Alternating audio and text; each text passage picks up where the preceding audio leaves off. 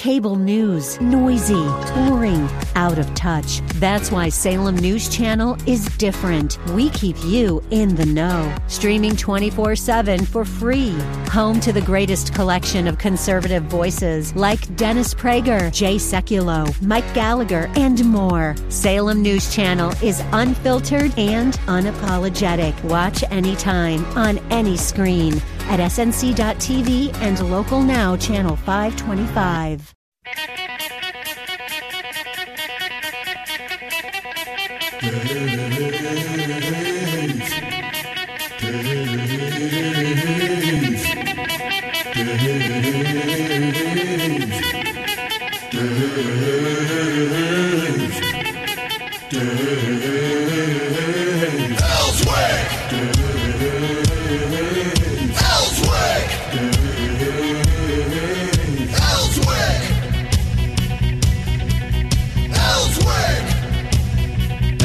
It's a new week.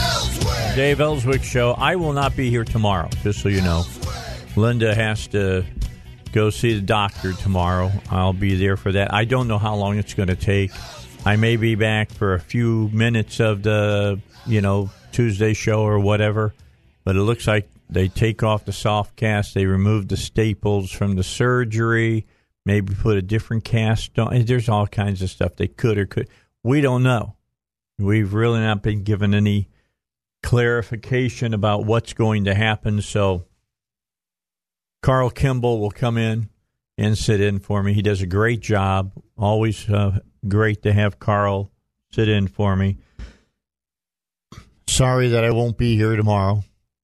Would like to be here, but will not be able to make it. It's important that I am got to take care of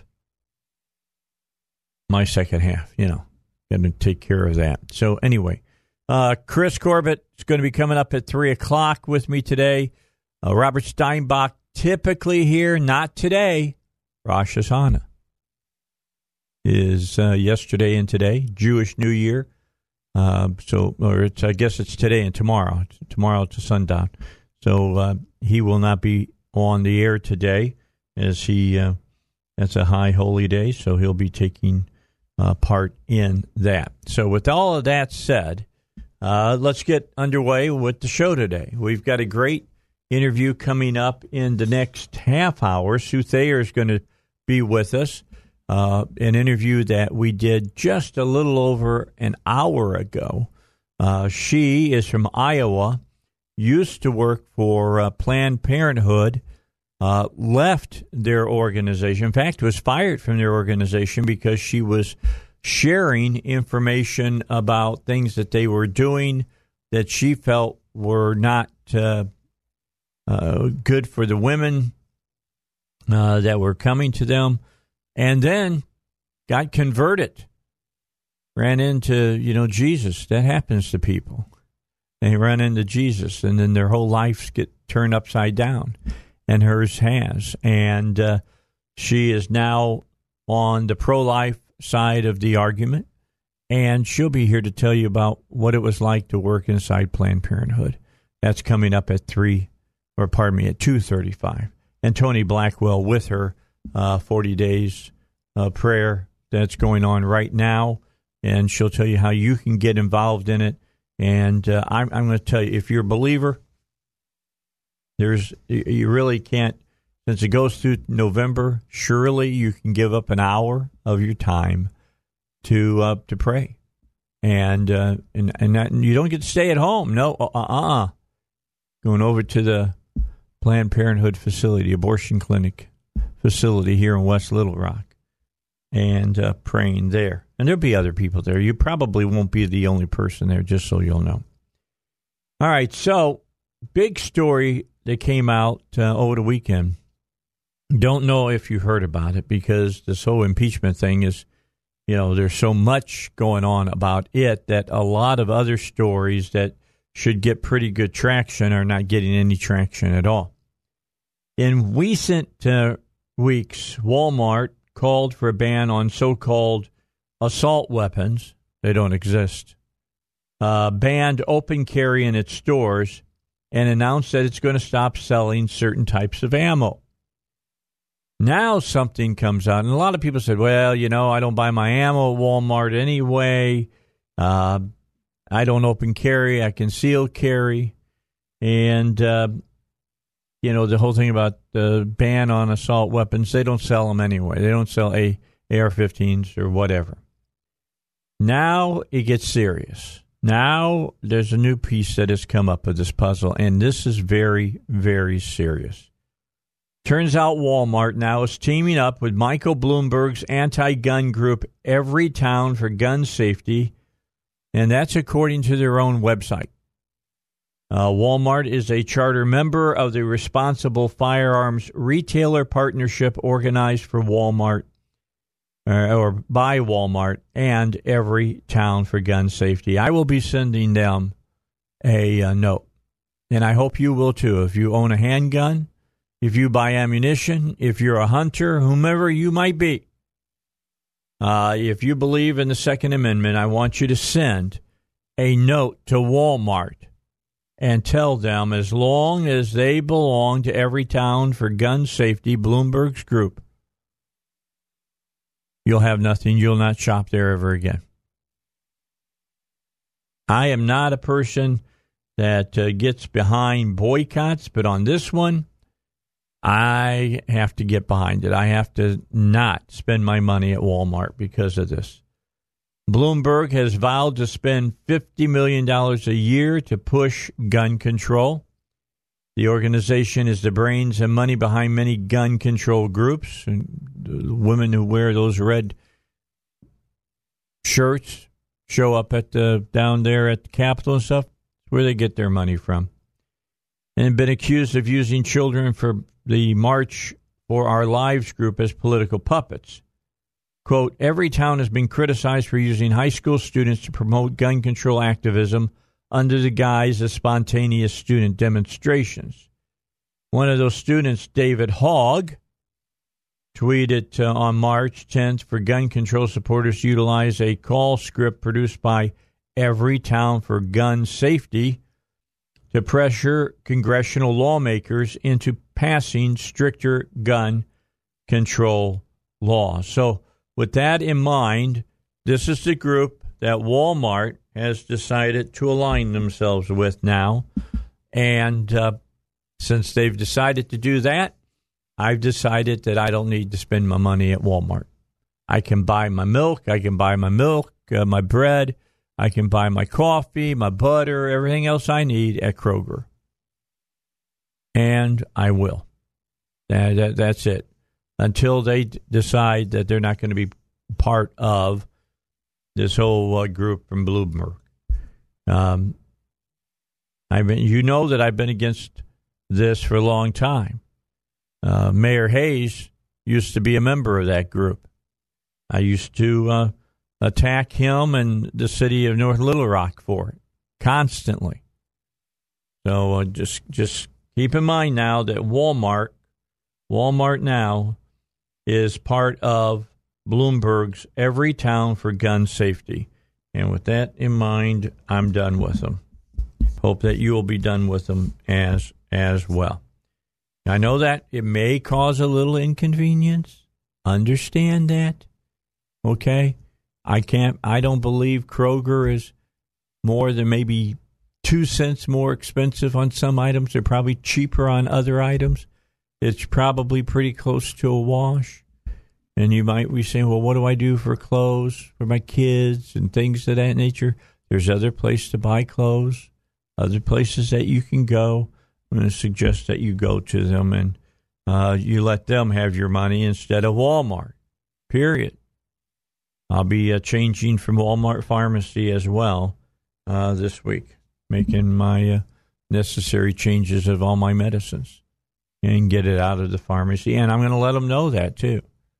I'll explain to them why I am pulling my prescriptions from there. Bottom line. If you believe in the Second Amendment, this is something I think that we all, basically have to do. If we don't do it, we're giving Walmart just free rein here. Just let them, tell them it's no big deal, and it is a big deal. 2:16, come back. Got more with you here in the Dave Elswick Show. The phone number here, 823-0965. That's 823-0965. You want to join in the conversation, that's fine. What's your thoughts about Walmart getting involved with Bloomberg? Getting in bed with him. Unbelievable. Really is unbelievable. They're becoming anti-gun. They really are. They're right there with Dick's Sporting Goods. I won't walk into a Dick's Sporting Goods. I won't do business with them. Just not going to happen. All right, it's Dave Elswick Show. We'll be back with more. We got a lot more to talk about here on 101.1 FM, The Answer.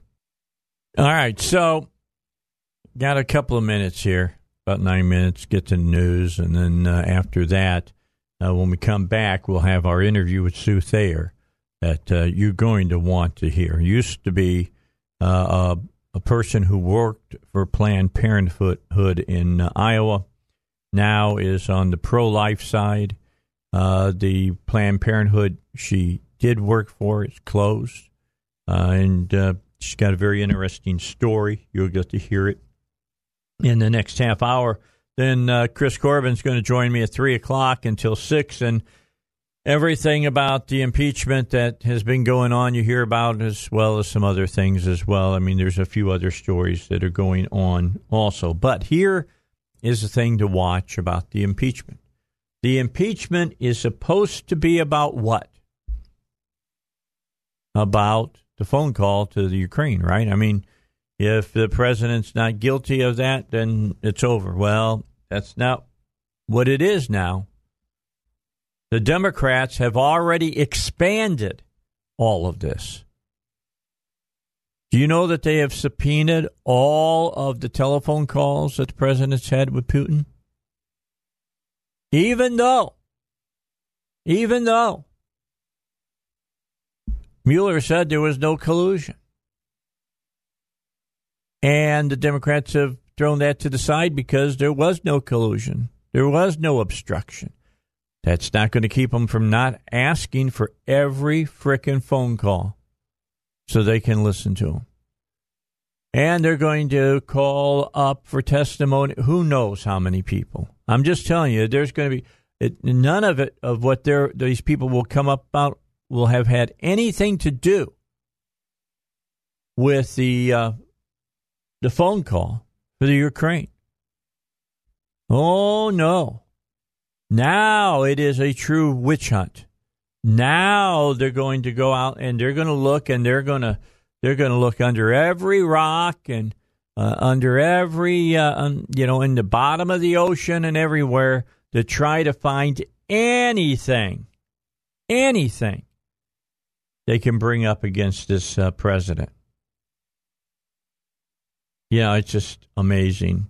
Now Russia has already given an answer back to the Democrats. The Kremlin said Monday, that's today, that transcripts of calls between U.S. President Donald Trump and the Russian president can only be published by mutual agreement.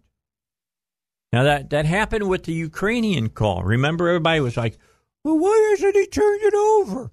And it took some time for, at that time, Pompeo to get a hold of the person who has the equivalency of his office over in the Ukraine to talk and to come to an agreement that it was okay for them to allow that phone call to be heard. Look, not every other leader in the free or unfree world wants their phone calls made public with another leader. Most of leaders will tell you that it is understood that that's not going to happen. So that's why, it has to be mutual agreement. Russians got to say okay. President's got to say okay. The White House has severely restricted the distribution of memos detailing Trump's calls with foreign leaders, including Putin. Asked about Congress's push for the publication of Putin-Trump calls, Kremlin spokesman responded that, quote, the publication is possible only on mutual accord, unquote. Quote, if we receive some signals from the U.S., we will consider it, unquote. Doesn't mean they're going to agree to it. Made that statement in a conference call with reporters. Peskov noted that the, quote, diplomatic practice doesn't envision such publications, unquote, adding that the issue is U.S. internal business. The rough transcript of Trump's call with the Ukrainian president, Zelensky, which was released by the White House, is now the focus of a U.S. impeachment probe. That's where it's all supposed to begin and end, right? Nope. It showed Trump urging the Ukraine to, quote, look into his Democratic political rival, Joe Biden. A publication of the call in which the president made critical comments about German Chancellor Angela Merkel and French President Macron has hurt Ukraine's efforts to forge closer ties with the European Union and drawn comments from other Russian officials and lawmakers. So don't expect that a lot of these other places are going to just jump up and down and say, oh, sure, no big deal whatsoever. Feel free. Go ahead. You know, make our calls public. I'm not expecting that to hear that. And, you know, the liberals, you guys can get your panties in a wad all you want to. But surely if you sit down and think for a moment, you can understand that, you know, if you're a leader of a country and maybe you said something that people could take wrong, the last thing they want is to have that made public.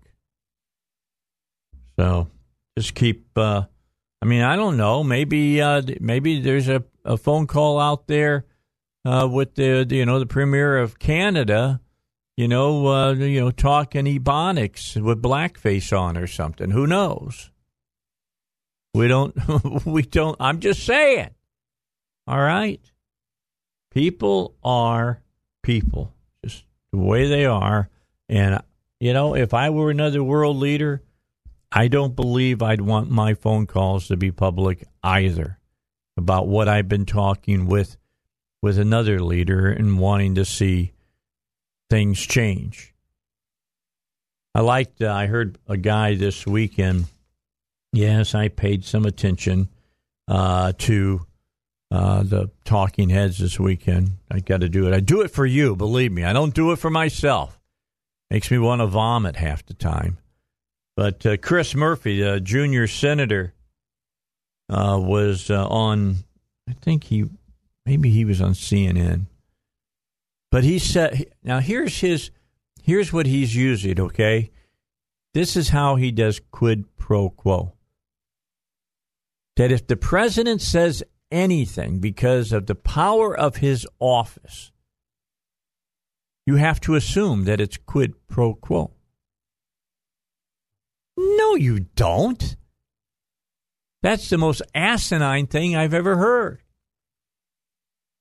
If that's the case, then, let's go back and try Bill Clinton over again. Because he was the president of the United States and he decided to have sex, so she didn't have any way to say no. Because he's the president of the United States. Yeah. I don't know if I'll be able to put up with this one, Zach. I'm just telling you. I'm going to lose it on the air several times. Mark Levin lost it on the air over the weekend. We're going to play that, by the way. He went off on Fox and Friends, on one of the guys on Fox and Friends, and rightly so. It's like nobody wants to know who's the whistleblower. Some guy with second and third hand knowledge, and nobody wants to know who he is. Silly. Absolutely silly. You have the right to know who your accuser is. Period. It's the way law works in this country last time I checked out. Here's the news. All right, back with you. I promised you this interview with Sue Thayer. Sit back, enjoy. But I'll warn you right now, it's going to make you feel uncomfortable. Let's go. Dave Elswick Show with you. Sue Thayer is going to join us. Tony Blackwell is going to join us as well. Tony, I need you to move up on the microphone so we can hear you real good. Talking about 40 Days of Prayer. That's going on. And this is a pro-life movement, of course. And because of his pro-death movement, wouldn't have him on my show. But Sue comes to us from Iowa. All the way from Northwest Iowa. Northwest. Yep, okay, that's yep. not bad. So you got here, you like the hills and stuff? It's very pretty, although it's much cooler in Iowa. Yes, it's a lot cooler. Yeah. Yes, it's very warm here, but it's very pretty. Yeah, Iowa Hawkeyes look pretty good this weekend. Yeah. I watched the game on television. I'm a Big Ten because I'm from Northwest Indiana. So, okay. I still like to watch the Big Ten, but I've been in Arkansas for 20 years, so I like the SEC, and I'm a big Razorback fan as well. For many, many years. Yes. All right, so Sue, let's talk with you because you have a very unique story. You have been in the trenches on both sides of this issue. I have. I was a center manager for Planned Parenthood in Iowa, the same town I still live in, for almost 18 years.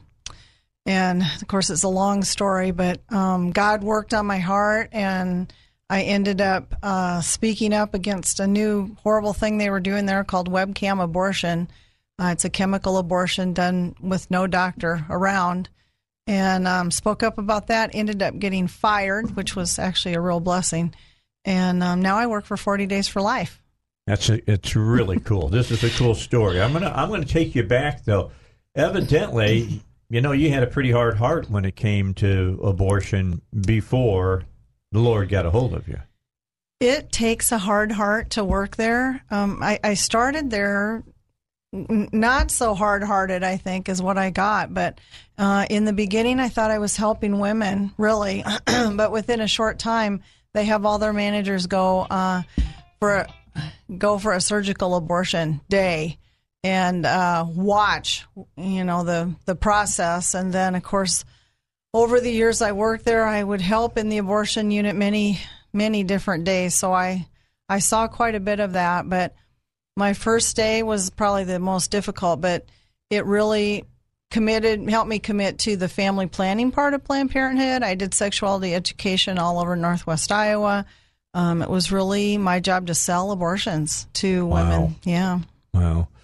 So you were there when they counted the limbs and all of that.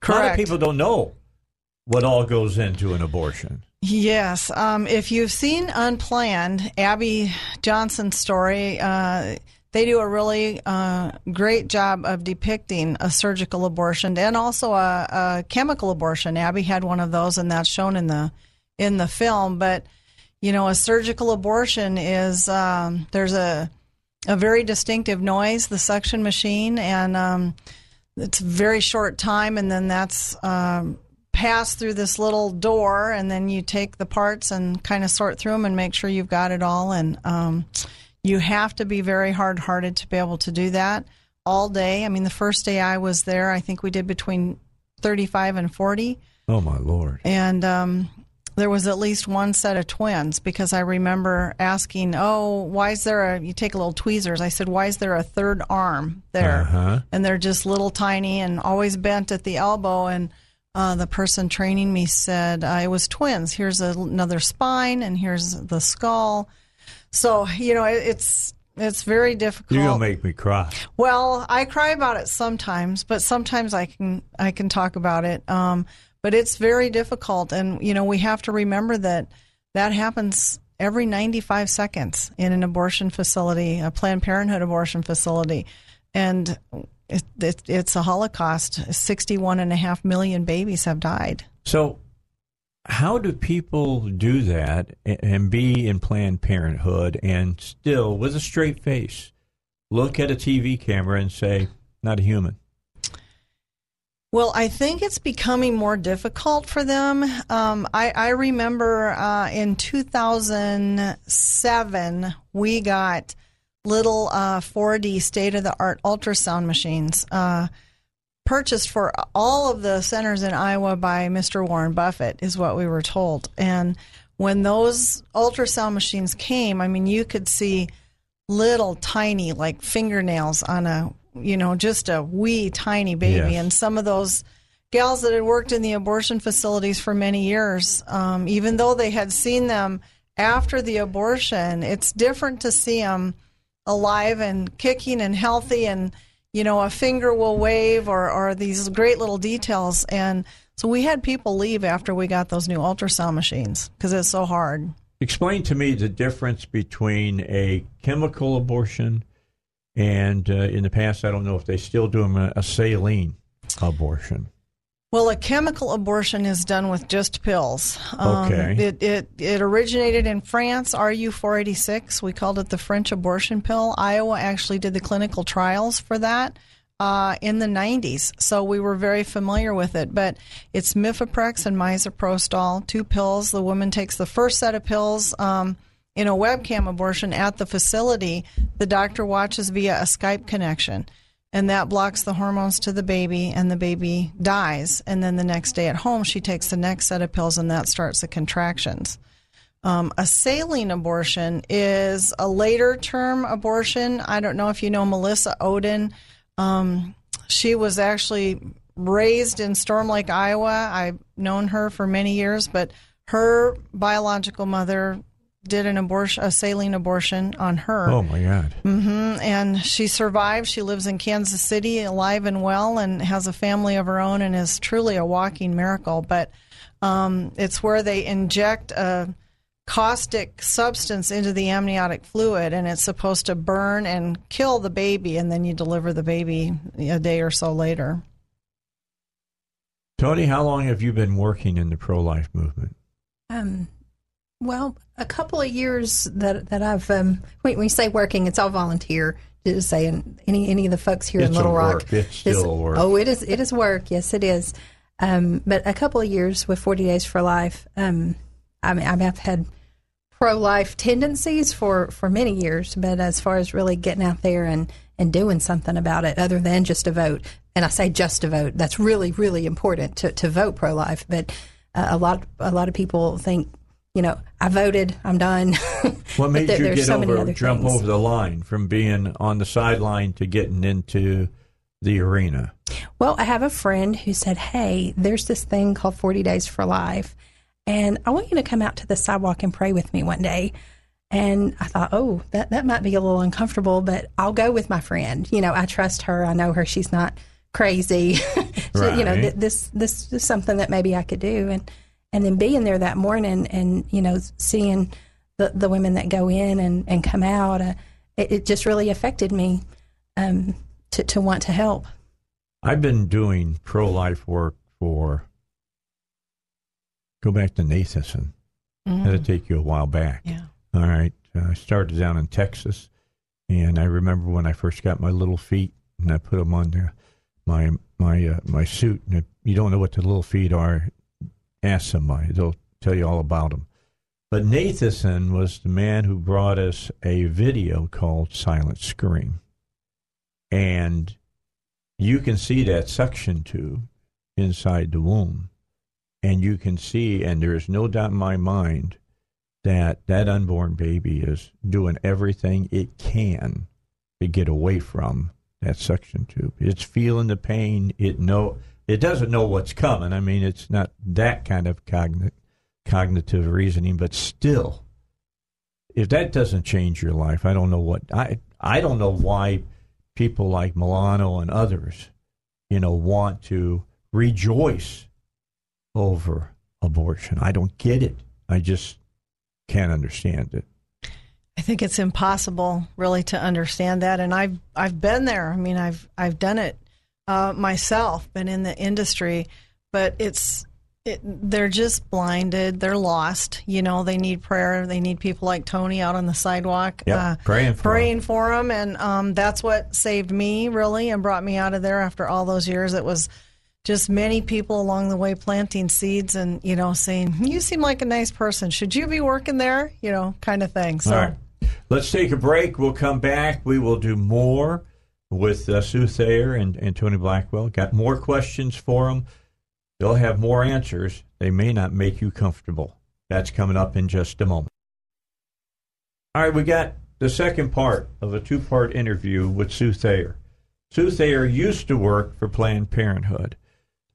Somewhere along the line, God got a hold of her, like God does. God does great things like that. Changed your heart, changed your mind, changed your life. And now she's on the side of life. And Sue, we had a great segment just a moment ago. You talked about the abortions that you've seen, that you've taken part in. Let me just ask a question. Do women really, the ones that go to the clinics, really want to know what's happening? Do they really want to know what this is all about? I would say probably the majority of them do not. They've decided, for whatever reason, abortion is probably the best choice for them, without much thought. And the more they know about it, the less likely they are to choose abortion. That's why in Planned Parenthood, we always turned the ultrasound screen away so she couldn't see the picture of her baby. We turned the Doppler down so she couldn't hear the heartbeat. That's why pregnancy centers are so successful in saving lives, because a large majority of women that see their baby on the screen end up choosing life. The abortion-minded ones will choose life because they realize it's human and it's alive. How can a person go in, even, I mean, I understand, how do they not know that it's alive? I mean, do they think it's a rutabaga or something that's in their womb? I don't get it. It's just, convenience. They want to be able to finish school. They don't want their dad to know. I mean, whatever it is. And they block it. I mean, I had a woman one time that was there for a pregnancy test, and I called her back to the back, and she stood up and her water broke. And she said, I had no idea I was pregnant. You know, it's like a denial kind of thing. Mm-hmm. That women can, and not all women, but if they're in a bad place and, they don't want to be pregnant, it's real easy to deny it and ignore it, and they don't want to know anything about it. So now that you're on this side and you sit and talk to women, how difficult is it for you? I mean, you got all this information. You've been there. You've seen it all. Do the women even want to talk to you and discuss this? They do. I love to wear like a pro-life shirt to the airport, or the mall. And the pregnancy center that we have in Storm Lake now, instead of having a Planned Parenthood abortion center, we have a pro-life pregnancy center. But we have the Ronald Reagan quote on the back that says, I've noticed everyone who is for abortion has already been born. And that is a guaranteed conversation starter. Doesn't always start out happy, but I can only imagine. People will come running typically to me and say, my body, my choice. Who are you to tell me what to do with my body? Those kinds of things. Not your body. Yeah, well, there's two bodies there. Yeah. And so it's a great opportunity to be able to talk with them. And I'm at a point in my life where I've seen both sides, and I love to have that dialogue and that conversation, because I just remember that it took so many times of people sowing truth into my life before I finally got it. And I might not see somebody actually stop and go, wow, I didn't realize that, say, a baby has a heartbeat at 20 days or, whatever fact I'm trying to give them. But they may think about it later, and may look something up online and be like, is that true what that lady said? So That's it's good. all a process. And I think as Christians and as pro-life people, we're really called to speak up and stand up, like Tony's out on the sidewalk and all of her volunteers. That is a high calling, really, to do that, because I can tell you, when we had our 40 Days for Life in Storm Lake, I was absolutely terrified. And it is pretty scary the first time. Yes. And, there's a lot of angry people in the world, and we're out there, standing for Jesus Christ, and you just never know what people are going to say or do. And I would always take my kids with me. We had a lot of kids out there, so we just have to trust God and know that He's on our side. Tell us a story about the Planned Parenthood that you worked for that is not open anymore. How did that all come about? Well, I actually, one of the big things that saved me was Christian radio. Which is a great thing to share when I'm on the radio. But I discovered a station that we have in Northwest Iowa, Kinship Christian Radio, and got to listening to them. I took a radio into Planned Parenthood, and I was listening all the time. And when they were going to be doing these webcam abortions, I knew that I needed to tell somebody, but I didn't know any pro-life people, and I didn't really know who to call. So I heard an interview on Christian radio with Iowa Right to Life. Called them, shared it. Planned Parenthood knew that I was sharing information, and I did end up getting fired. Went for 2 years and never said a word, really, publicly about it. And finally, God just convicted my heart, and we ended up having a 40 Days for Life campaign. And within a couple months of finishing the campaign in November, the Planned Parenthood there closed. And wow. It was amazing because while I was still there in 2008, I had signed a 15-year lease. And so I remember signing it thinking, well, this is job security because I'm going to be there through 2023. You know, right. It was a very successful clinic, and then suddenly it closed, and I just could not believe the way that God answered our prayers. Finally, my pastor said, you have to quit saying, I can't believe it, because this is what we prayed for. Yeah. So, God is good. And I've seen many people now as I travel for 40 Days for Life that say, I've prayed in front of the same facility for 10 years and I've never, do my prayers matter? It doesn't close, and here I am and it's snowing or it's 105 degrees, whatever it is. But I know that our prayers matter, both in the heavenly realm, because God hears. He may not answer the way we think or in the time that we want, but it also makes a difference to those people going by and the workers and the women going in. And I think I can say with all certainty at the end of my 40 Days for Life, I was never closer to God. I had no idea the personal blessing that would come, because we get so busy and, I pray, but it's like I'm in the car on my way, and I'll say a quick prayer. And there, when you're in front of the abortion facility, right, all you can do is just pray and pray and pray. Mm-hmm. And it was such a blessing for me personally. I would encourage everybody to give it a try. So, Tony, let's swing it over to you. How do people get involved in all of this? Is it still time for them to get involved? Oh, my goodness, yes. We're just getting started. The first day of the 40 days was Wednesday of last week, and we'll go through November 3rd, 7 o'clock in the morning till 7 o'clock in the evening. Our goal is to have folks out there in front of the clinic praying, and people can sign up by going to 40daysforlife.com/Little Rock. It's real simple. If you can get on the computer, you can do this. It's not hard. Okay, for how long? How long does people go out? An hour, a half hour, 15 minutes? How long? Generally, a commitment is for an hour at a time. Okay. All right. How difficult is it to pray for an hour? Well, actually, we've had a program at my church for a while, Watchman, a prayer group, and so praying for an hour is something that I've done. But you don't have to keep your eyes closed and your knees, bent the whole time. You can pray looking around. You can pray for things, for the people that are walking right in front of you, for the folks that are already inside there. And God will bring things to your mind as you praise Him for what's going on that are positive, and bring those needs to Him as well. Do you get approached by very many of the people that are going to the clinic, that work at the clinic? Those that work there generally don't come out and speak to us very often. Mm-hmm. When we do it, we're not their favorite people, so we get that. You can only imagine.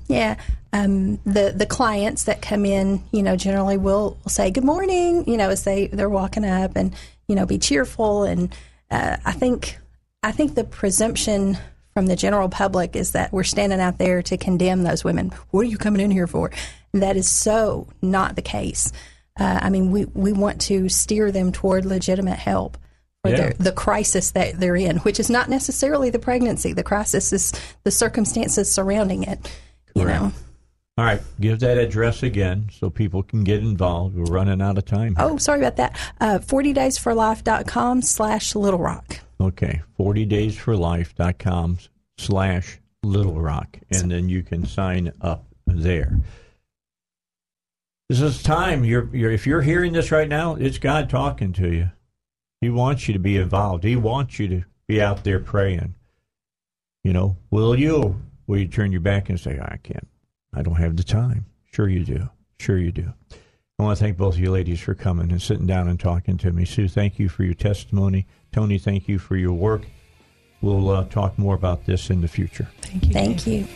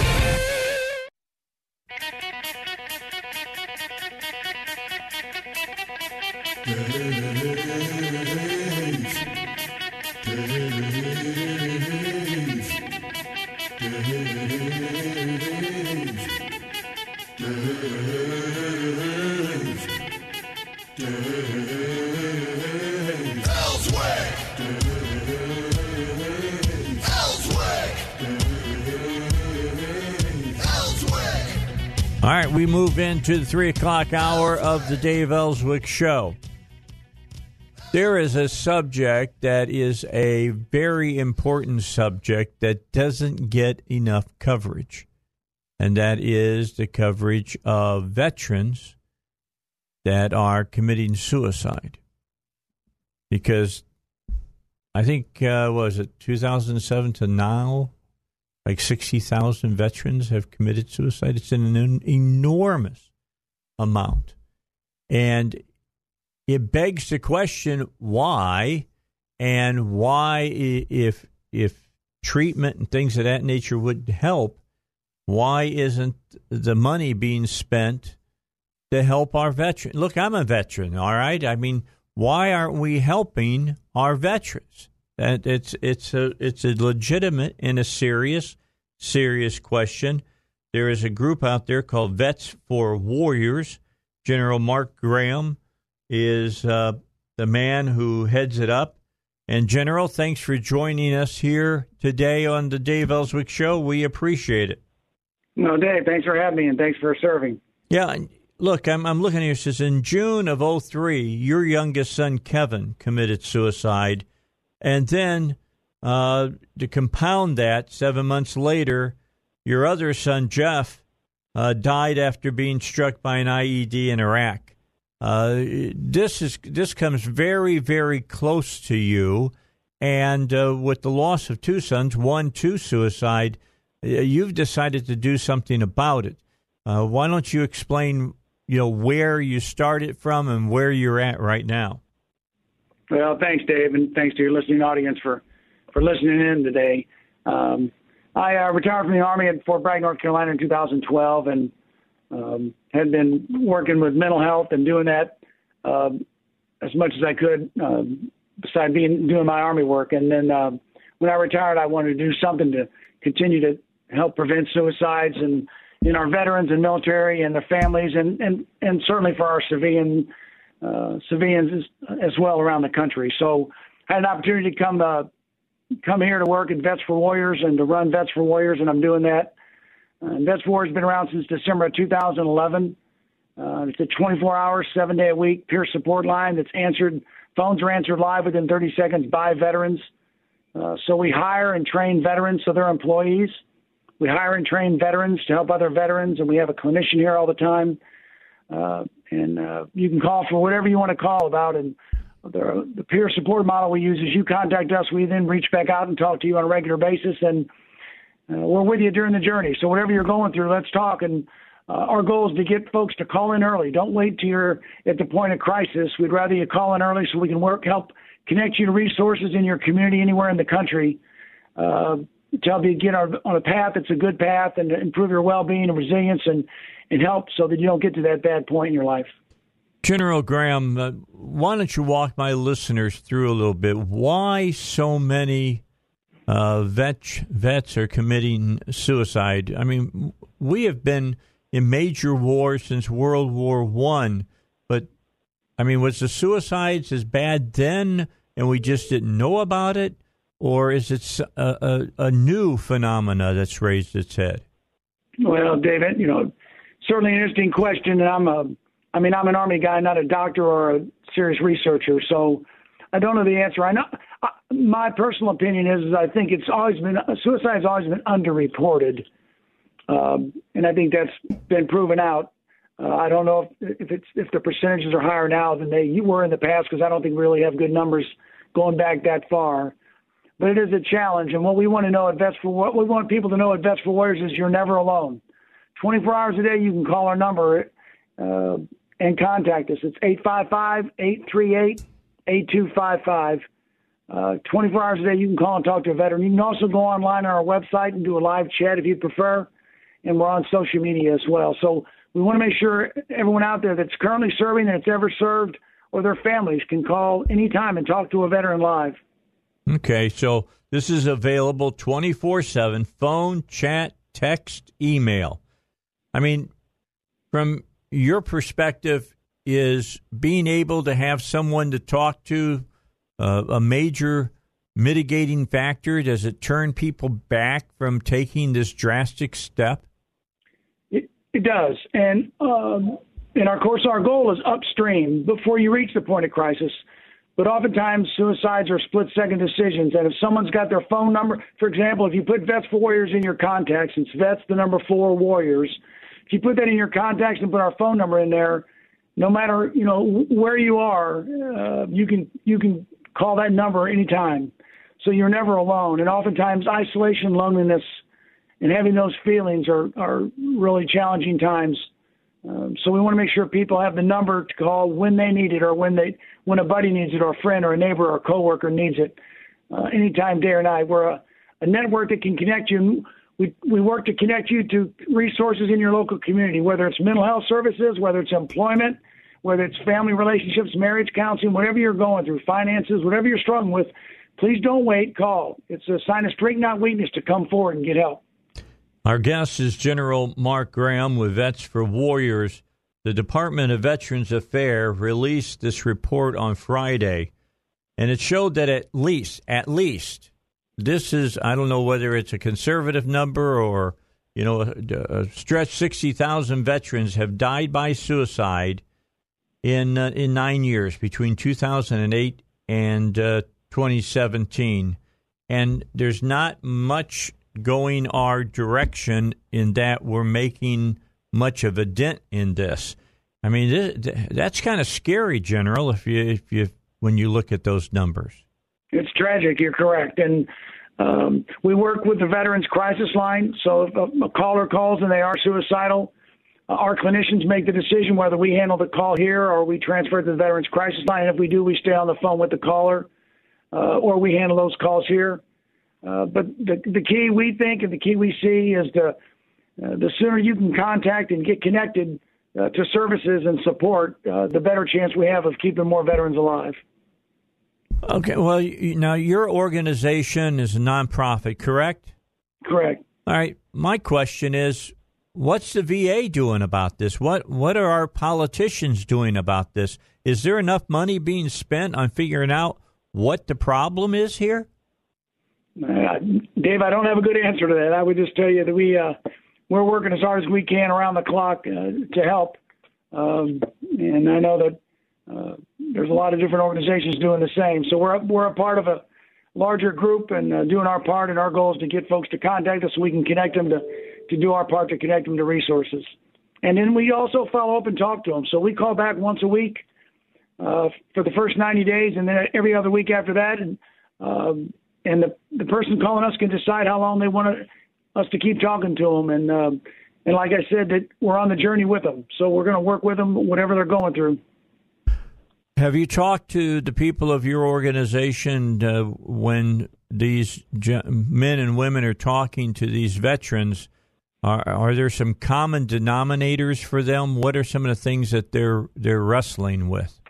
Yeah, I do. And And so just so everyone in the audience knows, everyone that answers the phone at Vets for Warriors is a veteran. Army, Navy, Air Force, Marine Corps, male, female. We have veterans from Vietnam all the way forward to Iraq and Afghanistan.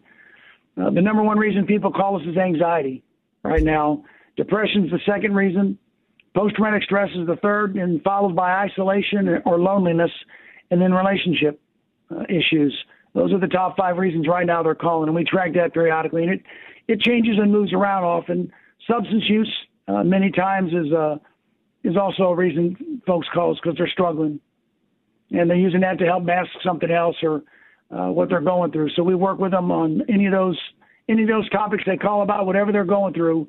We tell them we're a stigma-free line here. You call us, and it doesn't matter what you're calling about. There's no stigma here. We're all here to help. Are the people who work on the phones, are they there, or are they across the United States, and your line rings and their line rings, so to speak? No, we're all here in a call center together. That way, because all of our, 70% of the veterans that work here are combat veterans. So our veterans have all gone through a lot. The other thing that's important, I think, to know is transitions are key. It's not just transitioning out of the military, but once you've transitioned out of the military, there's still transitions in your life. Oh, yeah. And while you're in the military, there are transitions. So call whatever you're going through. If you're having a stressful time, if you're struggling, if you just need someone to talk to in the middle of the night, call. Talk to a veteran right here. We'll talk to you. That's what we're doing. All right. General Mark Graham telling veterans that are listening right now, there's a place you can talk to somebody who will understand what it is that you're going through. Many of them may have walked through basically in your moccasins before. All right, for people who, again, want to get in touch with you, or maybe people who want to give money towards your organization, where do they go do that? So you can call us 24 hours a day, 7 days a week at 855-838-8255. Or you can go to VETS, VETS, 4, warriors.com.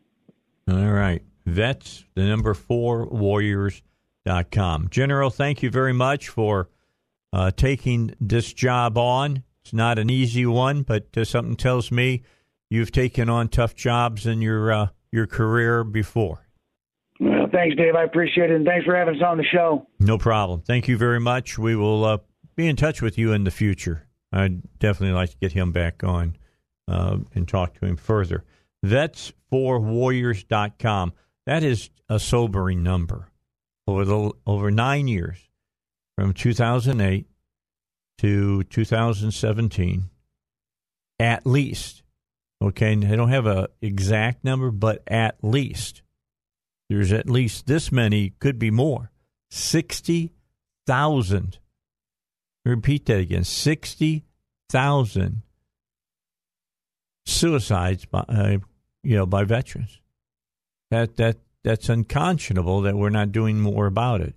And I'm glad that groups like Vets for Warriors are there to try to plug up. I'm trying to put some fingers in the dike, so to speak. But I sure like to know what our VA is doing with this. And are they? And evidently, it sounds like there's not enough being done to address this problem. Vets, VETS, 4, warriors.com. All right, come back. I've put it off. I can't put it off any further. We're going to have to talk about it. Chris Corbett should be here any moment. He's on his way from Conway. And we're going to talk about all of this impeachment stuff. I got tons of sound for you to listen to today here on the Dave Elswick Show. Did you know you could be losing thousands of dollars in hidden fees and expenses every year? There are ways that could help you keep that money for yourself. There's a new generation of annuities could help you with that. Eliminate these unnecessary fees, pay you far more income, and protect you from stock market downturns. Learn how you could immediately improve your annuity with a free analysis from David Lucas Financial in North Little Rock. To get your free analysis, just call 501-653-6690. That's 501-653-6690. What if you could eliminate unnecessary fees, earn far more income, and lower your risk? Again, that number, 501-653-6690. Annuities are backed by the claims-paying ability of the insurance company. Advisory services offered through David Lucas Financial, a registered investment advisor. All right, so let's get to it.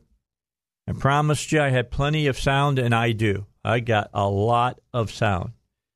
Adam Schiff, pencil neck. Did you hear what happened to him over today?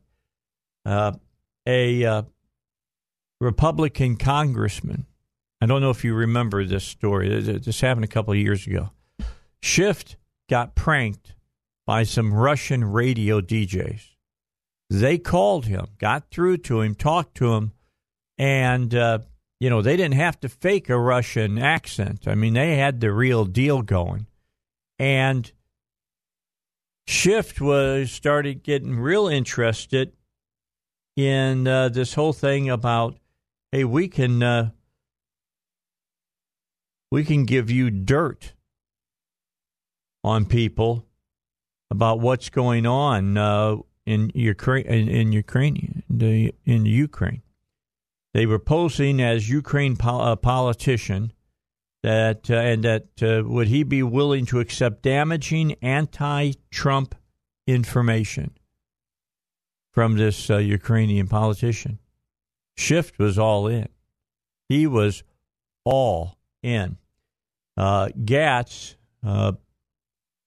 yesterday, tweeted an edited clip from an 8-minute-long phone call.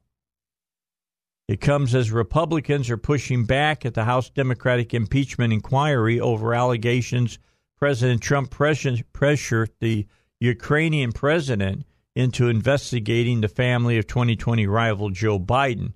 In the clip, Schiff tells the Russian shock jocks who were posing as Andriy Peryovy, the former Speaker of Ukraine's parliament, that he would be willing to accept dirt on Trump from the Ukraine.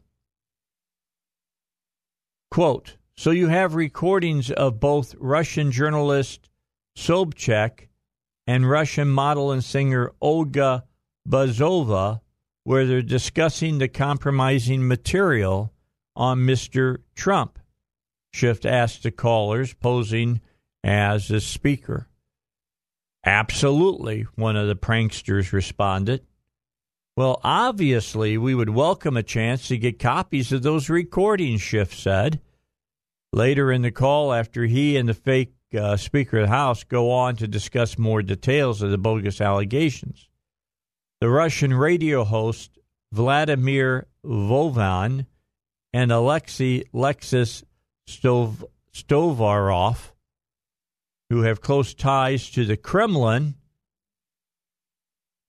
told Schiff that the Kremlin had naked photos of Trump and that he could provide audio of Sobchak and Bozova discussing the photos. They also told Schiff that former Trump National Security Advisor Michael Flynn had met with another Russian to talk about how to prevent the photos from going public.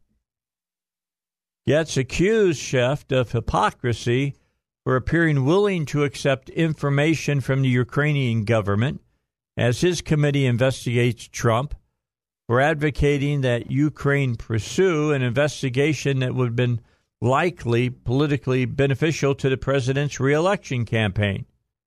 This comes as Schiff and the House Intelligence Committee take center stage in the impeachment fight, as the committee is set to question Intelligence Community Inspector General Mike Atkinson coming up on Friday. The committee also reached a deal for testimony from the whistleblower whose complaint set off scrutiny on Trump's call with Ukrainian President Zelensky shortly before which he put a hold on $400 million in military aid. While Schiff does not appear to question the veracity of the prank's caller's assumed identity on January of 2018, his office said they did not simply take the prankster at their word. Har, har, har. Can I laugh at that? Yeah, he did. I'll get a copy of that edited call, and we'll play it back for you. That's Schiff, all right? This is the guy who's supposed to be going at this with no set up belief system. Do you believe that, Chris? Hey, thanks for having me on the show. No, I'm loving having. We're going to talk politics. You're talking today, about Representative Schiff? Oh, whether he's unbiased? Yeah. Oh, heck no, he's not unbiased. Oh, please. It's just too good. It's too good. I'm going to forward this to you, Zach. I'm sending it to you right now. Let's see. Hold on now. I'm getting it. And then get it to you. And if you would put it into our system, we'll play that back so people can hear how, Schiff supposedly wasn't buying into this all the way. Kind of crazy stuff. We'll talk about it more when we come back here on the Dave Elswick Show. Right now, though, we got to get to the news. That's coming up right now. All right, back with you. I sent that information over to Zach. He's taking a look at it. Just pulled a little piece out of there, Zach, that's Schiff talking to the guys. I mean, I don't need all that other just superfluous music and all of that was included in the tweet that was sent out. But it's from an actual recording made of two Russian DJs,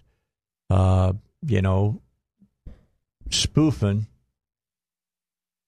Representative Schiff, who's from the 28th district in congressional district in California. It's right to the north of L.A. Right.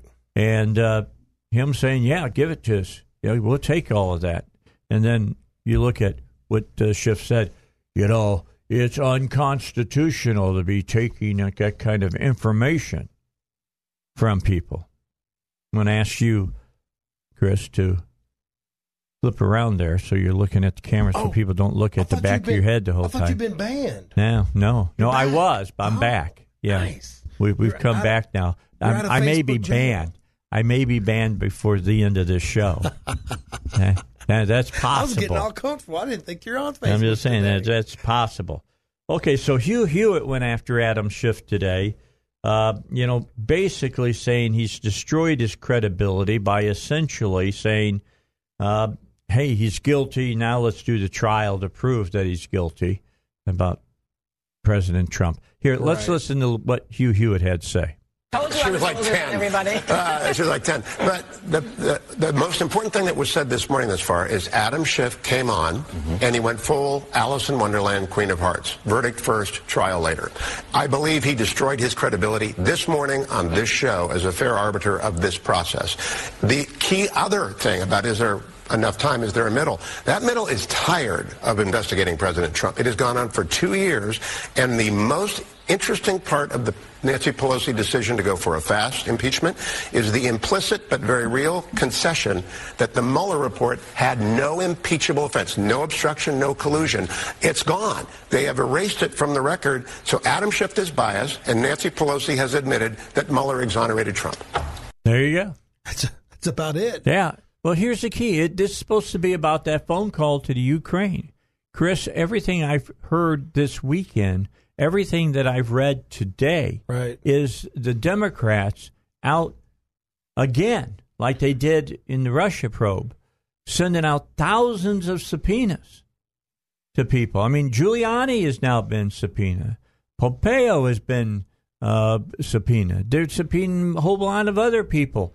It's supposed to be about what happened in Ukraine. This is not supposed to be just, to use the president's words, a witch hunt or a fishing expedition. But it is, Dave. Every time you look up, they're trying to they're just attacking the man. They're trying to knock him down. They won't attack him on his agenda because his agenda is doing well for the economy. Yes. The economy's killing it. right? Interest rates are down. People are building. People are borrowing money. And so they're choosing to attack him personally.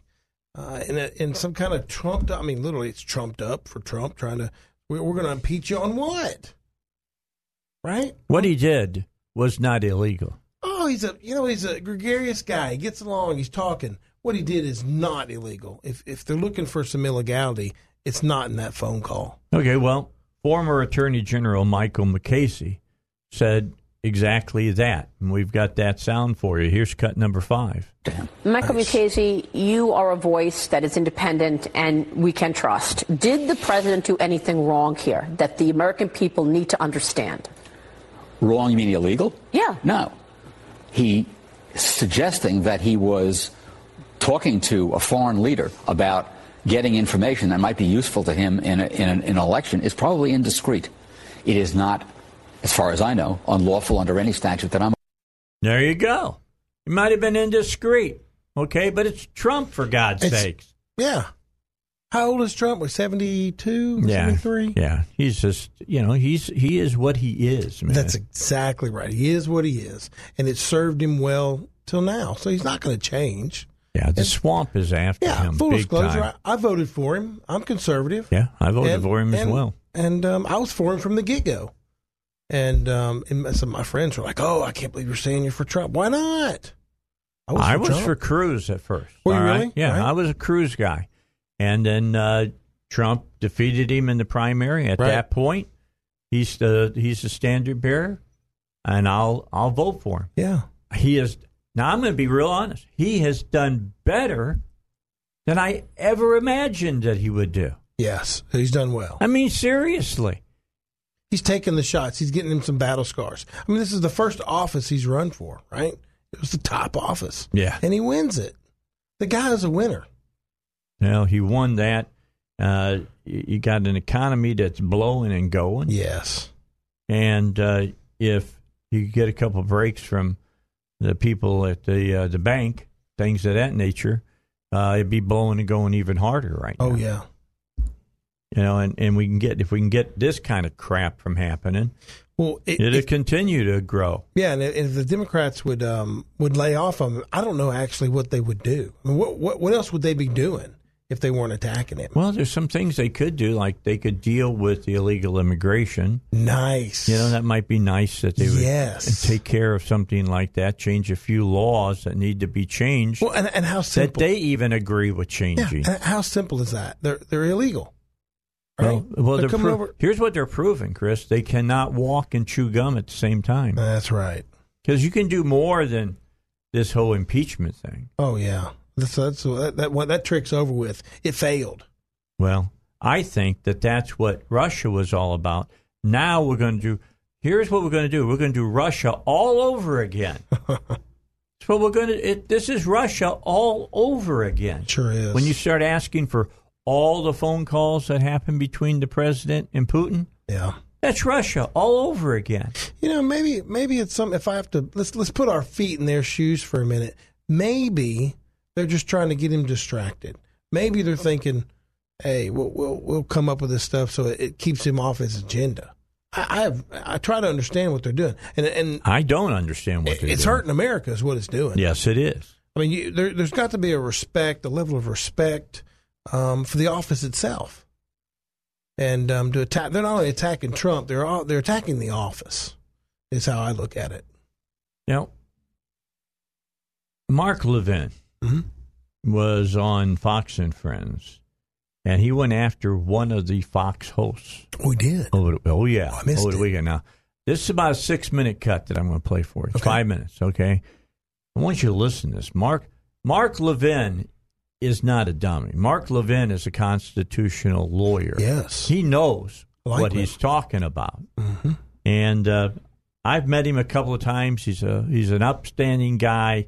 He doesn't like to do a lot of personal appearances. Every so often he shows up. He shows up sometimes at CPAC and things of that nature and sits down and talks to his fellow talk show hosts and stuff. The man is phenomenally smart. I mean, I'm just going to be honest with you. I sit and talk to him, and I feel like I'm getting schooled. All right, that's just the way I feel when he's talking. But here he is on Fox and Friends. Went wrong in the Oval Office. Go for it. Well, you know, Ed, I've been watching you and a lot of reporters, and you haven't once asked for the identity of the so-called whistleblower. Why is that? I want to know the identity of. I want to know the identity. Shouldn't the? Well, who's asking for it? I've pointed out several times, Mark, that it's secondhand information, and so we'll That's find out not the same thing, Ed. It's not the same thing as saying. Let me do it this way. I'm an American citizen. If this CIA operative is going to be the guy that brings down my president, I want to know all about him. I want to know what kind of dogs they have, how many marriages they've had, if they have a DUI. I want to know if they're a partisan. I want to know everything, like they do with everybody else, the media. I want to know this guy should be cross-examined. What kind of a situation is this? We're going to bring down a president of the United States, and the Democrats are telling us we can't identify this guy because his life might be in danger? And then everybody swings around his memo like it's the Bible.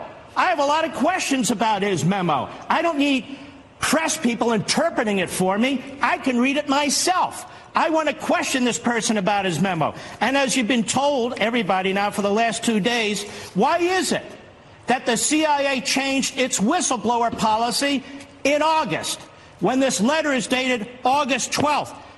Under the former policy before August, under the former policy, he's not a whistleblower. This isn't a whistleblower complaint, and nothing's sent to the United States Congress. How did that happen like this? Those are all fair questions. So let's get to the point then. What happened in the Oval Office on that call? Was it illegal or not? Well, we know it's not illegal. What crime was violated? Can you name one? I'm not naming them. I'm saying others have suggested. Nobody's naming them. But well, no. Instead, we me. have named. Hold on, Ed. It's not about me. It's not illegal. The question is whether Biden did something illegal. The president didn't do anything illegal. You know how I know? Because Nancy Pelosi's been on every TV show, and she can't cite one section of the United States Code where it's illegal. My question is, why is Joe Biden above the law? Why is his son above the law? Where is Hunter Biden today? Where's the meat? Don't they want to know? Don't they want to know if the leading contender for the Democrat nomination is a crook? And if his son is a crook? Let me tell you about our president.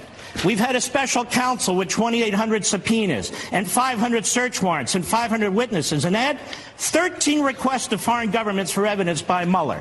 We've had 4 Democrat senators. 3 wrote a letter to Ukraine and said, you damn well better help Mueller investigate Trump. 1 pressured them the other week and said, you better not investigate Biden. We know that. What do we know about Joe Biden and Hunter Biden? Zero. So you're okay with a president asking another president to dig up dirt on a candidate? You're okay with that? He's a former vice president. Dirt on a candidate? What dirt are you talking about? The president of the United States. I'm not saying this was illegal, but I'm asking you. Are you okay with a president asking his counterpart, this is simple yes or no, to dig up dirt on former Vice President Joe Biden and his son? Are you okay with that? First of all, your question is not honest. So I don't give yes or no quote answers. From the transcript, Let me finish, Ed. You have all morning. I have 2 minutes. It's not an honest question. Show me in the transcript where the president said that. Well, I don't have it in front of me, but there's a whole paragraph where he asked about Joe Biden.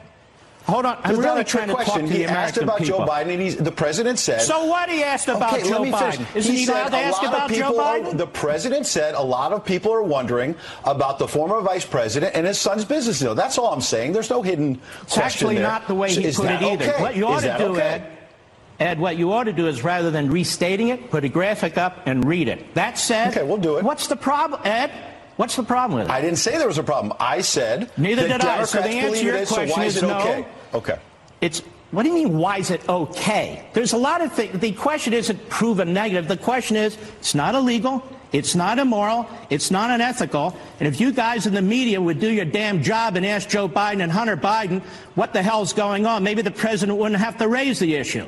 Why is the president having to raise the issue? And by the way, he didn't raise it the way you said it.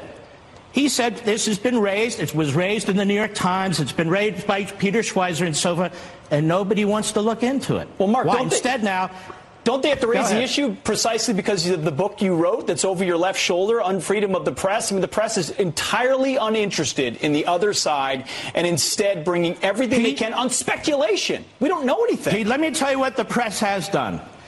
They lied about a quid pro quo. They lied about the president raising this 8 times. They've lied about the president asking for a favor, trying to... There you go. He goes on and names... How would you like to face him in court? Ooh, he's slick. He's good. I mean, he listens to what you're saying, and he knows his facts, and he pegged that reporter. So that's not what the transcript says. Yeah, it's Ed. Was it Ed Henry? I think it is Ed Henry, Ed Harris. I can't think of his last name, but Ed is on the weekend on Fox and Friends. That was tough. Yeah, well, it was good. It was excellent. I mean, it's a lot of things that you heard Levin say is really important to understand. That's why this is going nowhere.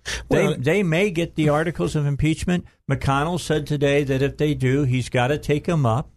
You know, I mean, that's what the Supreme Court, or not Supreme Court, but the Senate has to do. Right. But here's the key: he's not going to be found guilty. No, that's right. And for the benefit of the listeners, Dave, they impeach in the House. That's right. And they convict in the Senate. They try. Right. They try. There you go. They try in the Senate, and the head of the Supreme Court is the judge. That's exactly right. That's right. Every branch is involved.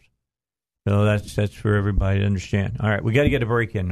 I'm late. I'm sorry, Zach. You forgive me?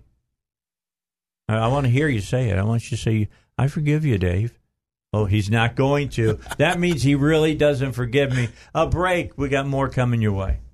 All right, back with you here on the Dave Elswick Show, and there's all kinds of stuff now being thrown up about the president, and supposedly now he called up the Prime Minister of Australia, tried to strong-arm him or whatever, and that the only reason people can't see him is because they put this they put the phone call record, the transcript, and all of that in a like a lock box that only a few people can get to. Okay. To be honest with you, Chris, there's been more leaks out of this administration than any administration I have ever seen. Right. Which makes me wonder who picked the workers there.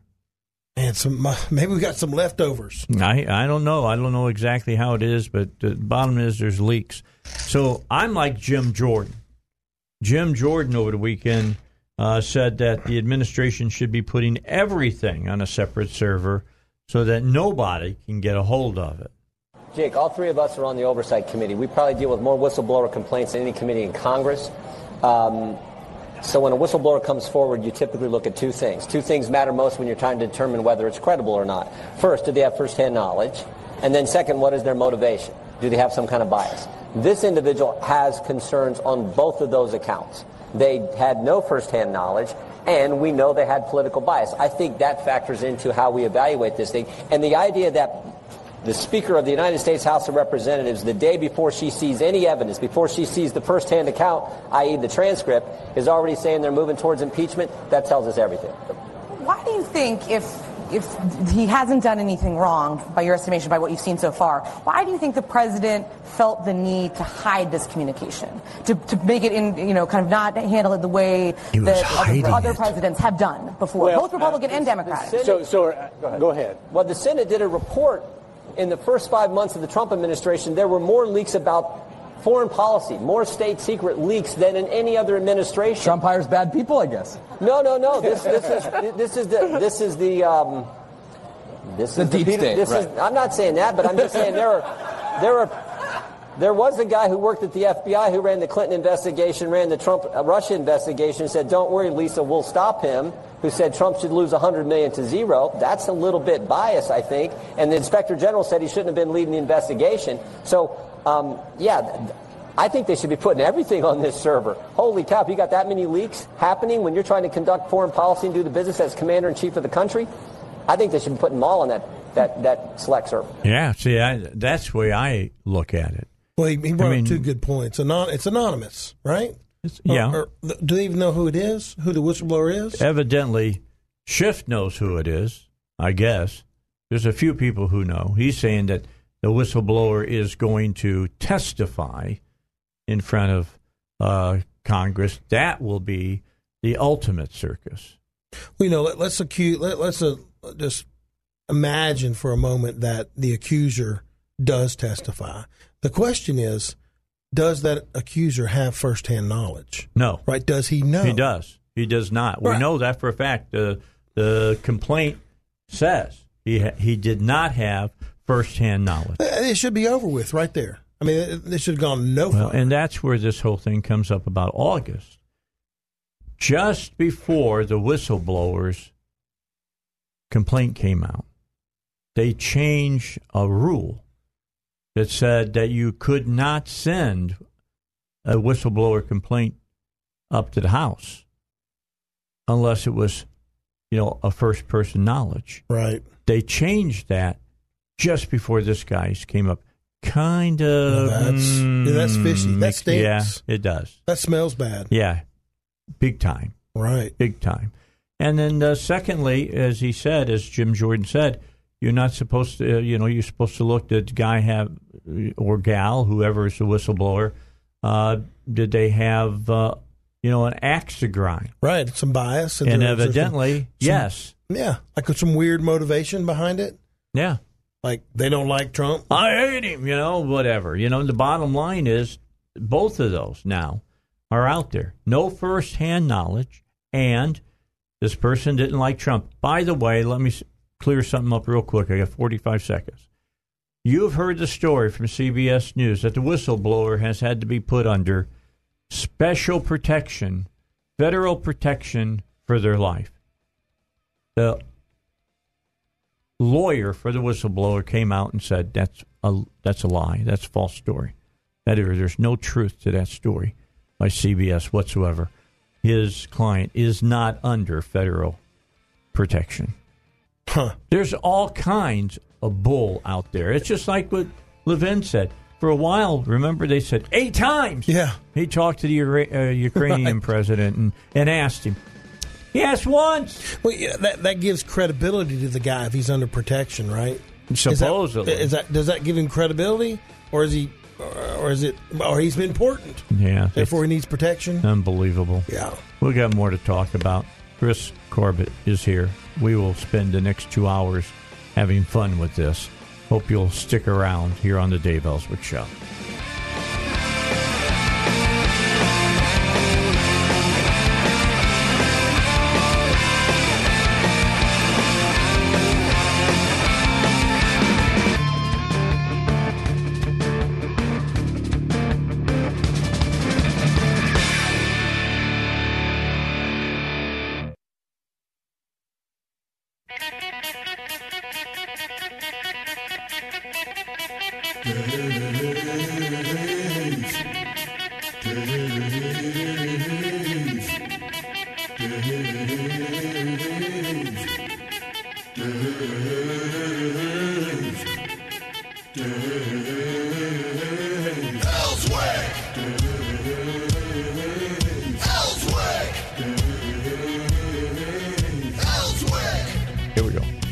Here we go.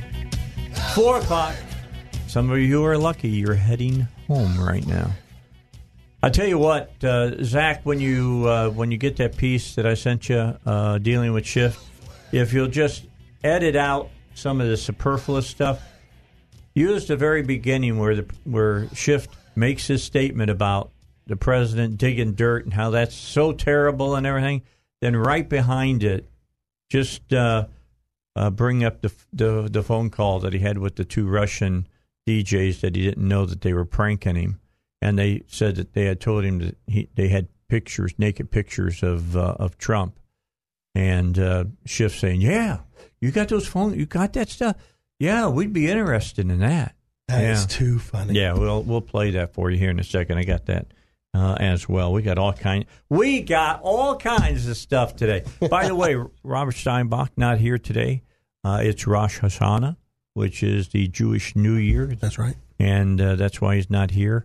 I sent him a little Hebrew I actually sat down with a lexicon and figured out how to say Happy New Year using Hebrew. Nice. And I sent that to him today. Awesome. And he sent me 2 thumbs up. I got it right. I feel pretty good. I got it right. So I'm happy about that. But it's the Jewish New Year. That's why he is not with us today.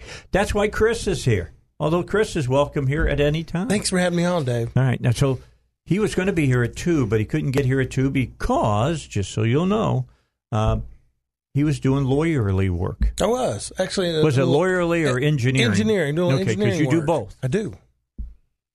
That's right. Designing a masonry That's why you're wall. so expensive. That's why you're so. I was going to say expensive. That's why you got. I'm going to run a Google on you to see how much you're worth. Not much. Last I was watching. What was it? Halloween Wars on the Cooking Channel or whatever. Oh, yeah. I love that series of bakers. You know, yeah, because they make some cool stuff. Yeah, and they got the pumpkin carvers and all that kind of crap. I was watching it. Guess who the big surprise judge was? The celebrity judge. Who was it? Cassandra Peterson. Really? Who's that? See, I knew you would know. I used her real name. She's known by Elvira. Oh my gosh! Oh, fantastic! I didn't. Dinner in a movie. Do you know what she is? Yeah. What was it? The Macabre. What was it? Something Macabre. Movie Macabre. Wasn't that what it was called? Her show. Man. From about 82 until 2014 or something. Anyway, she come on and give commentary between the movies and stuff. Yeah, and it was hilarious. Oh, it was great. It was I remember. hilarious. I could picture her in my. I mean, first of all, the blouse was nice, right? Yeah. And the hair was cool. And the makeup was awesome. I remember Vampira. Do you remember Vampira? I do not remember that. Okay, well, she was another TV type person like Elvira was. Both of them had to have based their dress on Morticia Addams. Interesting. I think that's what they did. But Vampira sued. I didn't know about this. Cassandra Peterson, saying that she was stealing her gig. And it was found out that, no, that was not the case. All right, so she was allowed to go on. Why was her dress the way it was? Well, let me give you. I'll give you a back. I know a lot. I know I've met her before. Oh, really? Peterson, I've she's met awesome. her. She's a nice lady.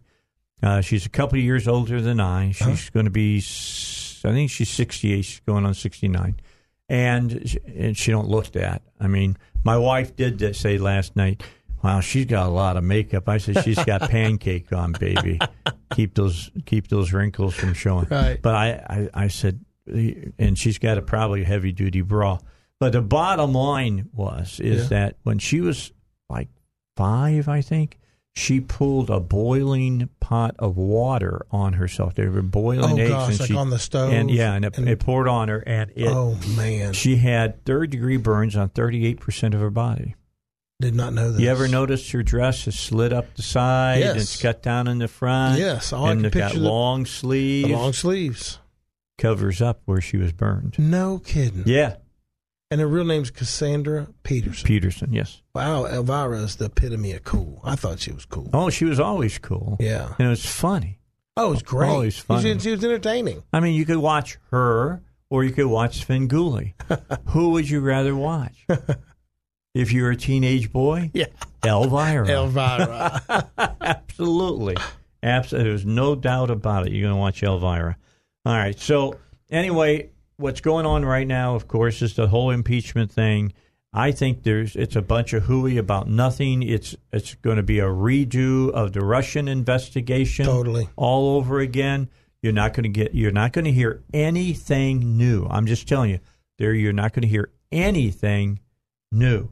I've got a lot of stuff from people to play for you today. We've already played Mark Levin. I may play that again before we get to 6 o'clock. I got Ken Starr today for you to hear. Harmon Dillon today. We've got Congressman Darrell Issa today about the whistleblower complaint being an illegal leak. And I got a great one for you. You're gonna love this one. I've got John Voight. Oh, now John Voight's a Republican. Yeah, he may be taking some heat from Hollywood. Let me tell you something. Yeah. He was on my show at the back when in Tampa at the Republican National Convention. Okay. Came by, sat down, did 45 minutes on the show. Nice. And I was talking to him, and it was funny because he's one of my favorite actors. Oh, yeah. Coming Home and all the other great movies that he's done. And I was naming off his movies just off the top of my head, and he looked at me. He says, let me tell you all something. And there's a bunch of people around us, TV people, their microphones are hanging down over us. This guy ain't BSing about being a fan. He knows my movies. And we were talking about him. And I asked him some questions about the movie, but he is a real conservative. A lot of people don't realize he's daddy of Angelina Jolie. No, I didn't know that. Oh, you didn't know that? I didn't know that. Yeah, that's his daughter. Oh, nice. And I asked what was their conversations at Thanksgiving like. Interesting. He said they can get interesting at times. They can get hot, bothered. But interesting. He went off to... Here, let me play it for you, all right? Let's play this early. Here's John Voight on television yesterday. This is cut number 14.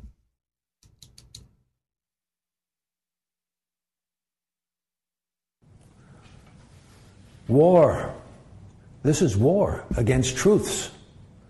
This is a war against the highest noble man who has defended our country and made us safe and great again. Let me stand with our president. Let us all stand with our President Trump in a time of such evil words trying for impeachment. This is a crime that the left are trying to force. This is a disgrace by such ignorant followers that have no truth of what truly has been brought back to our country. We have gained greatness. We have gained jobs. We have gained more than any president has promised. This radical left are destructive. Their codes of what is supposed to be are corrupt with lies, deceits, and anger. And we ask why. We ask, how can a human being have such anger toward the greatness of our country's glory? I'll tell you why. Because for so long their anger has been growing, and with such deep pain, with no open heart of loving and seeing the truth. The truth of what truly matters is the productivity of what was promised, and what we, the American people of the United States, were promised and have received. And what does the radical left do for such greatness? They want to destroy. They want civilization to be run like a corrupt ring. I say, stand now with Trump. Let truth prevail. And may God show all the truth. That we are truly a nation stronger because of our president. The left are afraid, for their power is lessening with every deal that is accomplished by Donald Trump. In the name of God and his power for this nation, let us stay strong and without such evil among us. God bless. All right. Wow, that was powerful. Yeah? That was heartfelt. Pretty good, huh? Powerful. I like John I Voight. enjoyed hearing that. I like John Voight. Oh, yeah. Hey, save that one, Zach. That's one to be saved. And that way, when I want to hear it again be lifted up a little bit. Oh, that was from the heart. Yeah. Yeah. Really, really is. He's good. He's really, really good. All right. Well, we got 17 after 4. Means we got to get a break in. Let's do that. And then we'll come back and we've got more for. Did you like that from John Voight? I did. I liked that a lot. He's cool, man. Oh, yeah. And he's a cool dude. I'm just telling you. He was a lot of fun to talk to. But, that was Voight. And, he was just laying it out. Ken Starr, Harmon Dillon coming up, and maybe even Mark Levin again here in the 4 o'clock hour here on the Dave Elswick Show. Chris Corbett here with me as well in the studio on 101.1 FM, The Answer. Okay, I'm getting the information for us here. We were talking about John Voight again. What can I tell you? It's terrible, I know. And he was in a movie. Which one? Let me see if you remember this one, Zach, because it's a horror movie. Have you ever seen Anaconda? Yeah, he's in Anaconda. Did you know that? Oh, yeah, I remember now. He's great in that. But I was just looking, it had a great cast in it because, Ice Cube. Jennifer Lopez was in it. Ice Cube was in it. Mm-hmm. Eric Stoltz was in it. Jonathan Hyde was in it. And a very young Owen Wilson is in it. That's right. And Carrie Worler is in it also. Danny Trejo is in it. This is 1997. Yes. Great movie. A lot of fun. Anyway, you can't do my show. Here's the thing. I got to explain this to people from time to time, Chris. My show is like listening to Jerry Seinfeld comedy. All right? It's a stream of consciousness. As you're sitting and you're talking, if something pops up, you run it down, and then you come back to what you were talking about. I like it. So we had to run down a little John Voight there, because that was an important thing that John Voight had to say just a moment ago. It was fantastic. It was really good. We got time to play Ken Starr, Cut 10. It's like a 6-minute cut, isn't it? Do we have enough time to get it in? Maybe. Okay, if we do it right now, here's Ken Starr. Whitewater Independent Counsel Ken Starr with us now. Ken, always good to see you. Why do you say that? Hey, thanks, Neil. Well, I say that because impeachment is doomed to fail given what we know. Now, obviously, the facts are flowing in. In the history of the country, obviously, presidential efforts to impeach do not work. That we know. But guess what? Of the 62 impeachment proceedings, 62 over the course of our hearings, 8 have resulted in convictions. 8. This is not going to result in a conviction. And so why are we on the impeachment train? We should be on the oversight train and quit calling it impeachment, especially since there really is something quite profoundly wrong under our Constitution to call it impeachment, that we're on a formal impeachment inquiry.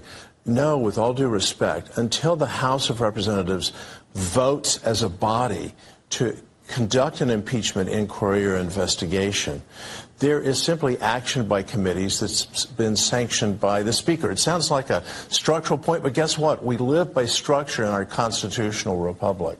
So what would change, Ken, if they'd had a vote on whether they wanted to proceed to that next step? Because what they're doing now is leaving it to a half a dozen committees, largely, of course, the House Judiciary Committee, to get this ball rolling. What would change doing it the way you say? First of all, there would be a formal action by the House resulting in, if there's any court fight, then a federal judge or a court of appeals or the Supreme Court knows this is the action of the people's House, not of the Speaker saying, I hereby smile on what these different oversight committees are doing. It would also have the practical effect of centralizing the inquiry as opposed to this balkanized approach that seems to be getting underway in the House Judiciary Committee, as we saw in the Clinton inquiry years ago. You know, I'm getting a lot of Democrats like to point out, you know, when the Nixon hearing started, and that, you're right, I mean, that started out with a House vote to proceed. I think it was 7 out of 10 Americans thought it was a waste of time, that it was a party cabal piling on Richard Nixon. As the hearings ensued through the course of the summer, there were revelations, discovery that there was a taping system in the White House. You know that history far better than I. And the tide turned, and that's what Democrats seem to be counting on this go-around. What do you think of that?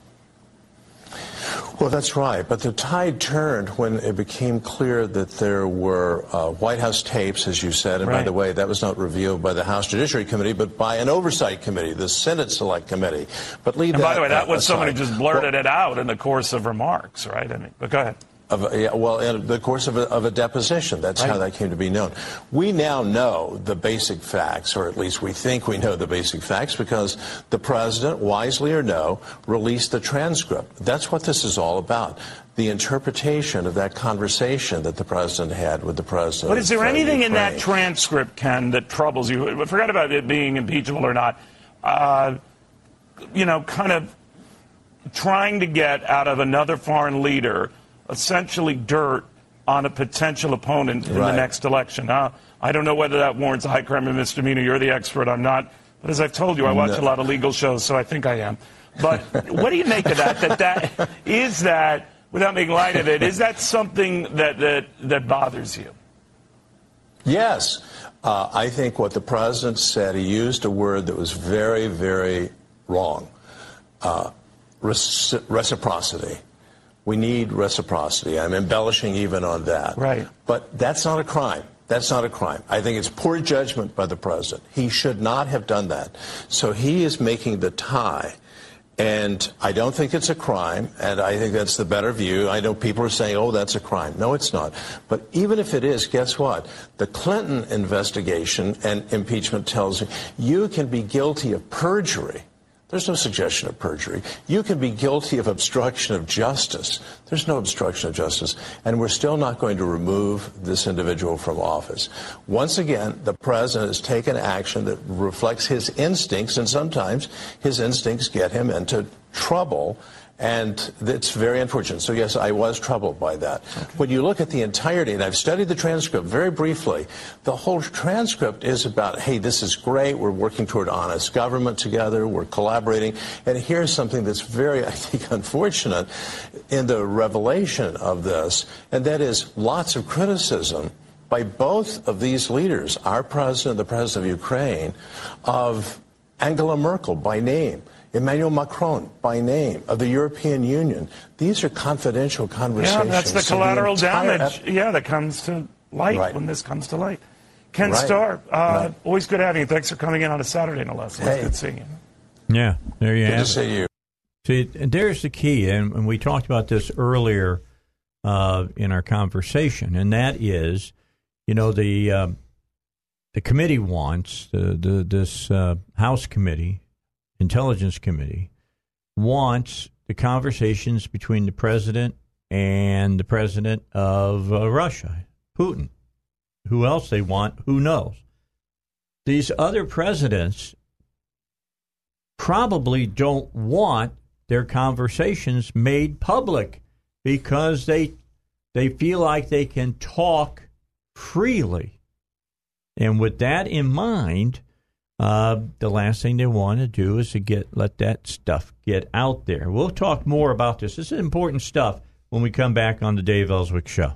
All right, so we had Ken Starr. How about Harmet Dillon was on Fox Business News over the weekend with Lou Dobbs talking about this impeachment inquiry. I'm trying to give you as much information as I can so that you can understand this is nothing more than a whole lot of nothing. It's like, meringue tastes really good, but it's basically just sugar and air. That's right. It's good, though. Yeah, but it's meringue good. Is good. Problem with this is that it's a whole lot of nothing that's not good for our country. John Voight was really exceedingly right on. He was dead about on. What he was said. Dead on, Dave. We talked about it just off air. Maybe Trump should just acquiesce and say, "Go do it. Go impeach me. Go try to impeach me and watch it blow up in their they're going to face." try. They're going to try to do it no matter what the president does. He's just fighting back because he's a New Yorker. Yeah, he's a fighter. That's just the way he is. Okay, but here's Harmet Dillon. She is a legal expert. Take a listen. I want to turn to a development that is really very interesting, and I know that you've been checking out because we discussed it today. But the Federalist today publishing the story that the intelligence community secretly, this whole thing is based on a quote-unquote whistleblower for our audience, the intel community secretly gutted the requirement of first-hand knowledge on the part of the whistleblower. And that happened so mysteriously just before that complaint was filed. That's right. So what we have learned from today's reporting by a couple of different sources, including the Federalist, is that the forum used to require, as recently as months ago or at least last year, that the complaint be firsthand knowledge, in addition to a number of other obligations. That it has to be not a matter of differences of policy. It has to be some very specific criteria. It seems to be clear that it doesn't even cover the president. It only covers the stuff that happens in the intelligence community. And the new form, which is published on the website of the DNI for whistleblowers, and it's marked August 2019, so last month, around the timing of this whistleblower complaint, has eliminated that first-hand knowledge requirement. And you see that reflected in the current complaint. It is full of second-hand, third-hand, gossip, press reports, and more. Forgive me for interrupting, but I want to share with the audience a number of the expressions of the whistleblower, if we could see that full screen, please. Amongst the expressions, I have received information from multiple officials. Officials have informed me. Officials with direct knowledge of the call informed me. I was told by the White House officials, and on it goes. Right. It reads like the most preposterous document. Right. In point of fact, this has always been a requirement. There be firsthand eyewitness attestments accompanying that complaint. And this could be, I heard a rumor, so I thought I'd share it with you, and please proceed. I don't see any other way to deal with it, do you? No. So there's a very good reason why I'm getting ready for trial next week. There's a very good reason why we require firsthand knowledge and firsthand eyewitness testimony on these types of things, because it's the most credible and most close to the facts. But more importantly, the type of complaint that we're talking about today could not have been made under just, last year or even earlier this year's rules. I think it's very significant that those rules were secretly, surreptitiously changed. And think about the implications here, Lou. Secretly changed. Very interesting. Yeah. Yeah, so, it really is. Let me ask you, Chris, you're a lawyer. Right. If you went to trial and your witness is on the stand, okay, and we'll just say the defense, right, is asking them questions about what they saw, and they say things. Well, yeah, I really didn't see it, but this person that I know saw it. What would you say? You object immediately. Yeah. This would be totally thrown out. And lawyers are trained to say when you've got a witness on the stand, even your own witness, you cringe when your own witness says something like, "I heard." Mm-hmm. Wait a minute. You heard it from who? Who said it? Now, if the defendant said it, that's a different matter, right? Right. But that's not what this complaint is saying. This wouldn't hold up in a criminal trial or a civil trial. And definitely, and then we're talking about crime, potentially high crimes and misdemeanors. Yeah. So this isn't a civil matter. It's going to be a criminal matter, right? So did what this guy hear or see? Did he have firsthand knowledge of Trump doing something? No, his complaint doesn't even say any of that. It should have been thrown in the trash, Dave. I mean, it's just crazy that someone would waste time on this. Pelosi would try to say he's committed a crime before even holding a trial, and that's what Pelosi's done. And to bet the farm on it, oh man, because it's important. Let's go back and talk about what Ken Starr said. Yeah. They haven't voted on whether they want to truly try to impeach this president. That's right. So, literally, what Pelosi is saying right now is, we're doing this because I wanted those committees to get together. Right. That is ridiculous. Yeah, let's talk about get together on what? Get together on this complaint? Mm-hmm. Oh, surely there's some rational Democrats that look at this and go, all right, guys, this complaint's hogwash. The guy doesn't know what he's talking about. He didn't see it. He's saying what he thinks he heard or what he thinks happened. It needs to be thrown in the trash. How often, for instance, in a case, in a civil case or a criminal case, if there is no firsthand knowledge about what occurred, what's the chances of a conviction? Zero. I mean, literally, the prosecutor would look at it and say, I can't take this case to trial.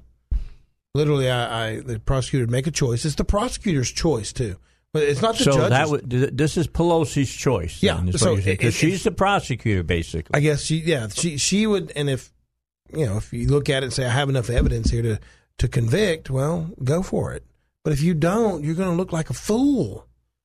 Honestly, if you don't have the evidence, you're supposed to make an evaluation of it and say, okay, this doesn't rise to that level. So with that in mind, you might consider what the Speaker of the House said over the weekend when she was asked about what happens if this ends up blowing up in their face and they lose a bunch of seats in the House and they lose control of the House. And she said, it's still worth it. And I'm thinking to myself, wow, that's a person's willing to fall on their sword for nothing. Right. Nothing. For a conjecture in your mind. Come on. Yeah. That doesn't make any rational sense. No, it does not. It's not logical. Here's the other thing. It's dragging this country through all kinds and that's what a bad time. That's what you need to look at. How, is this going to affect the country? Is this going to waste the president's time?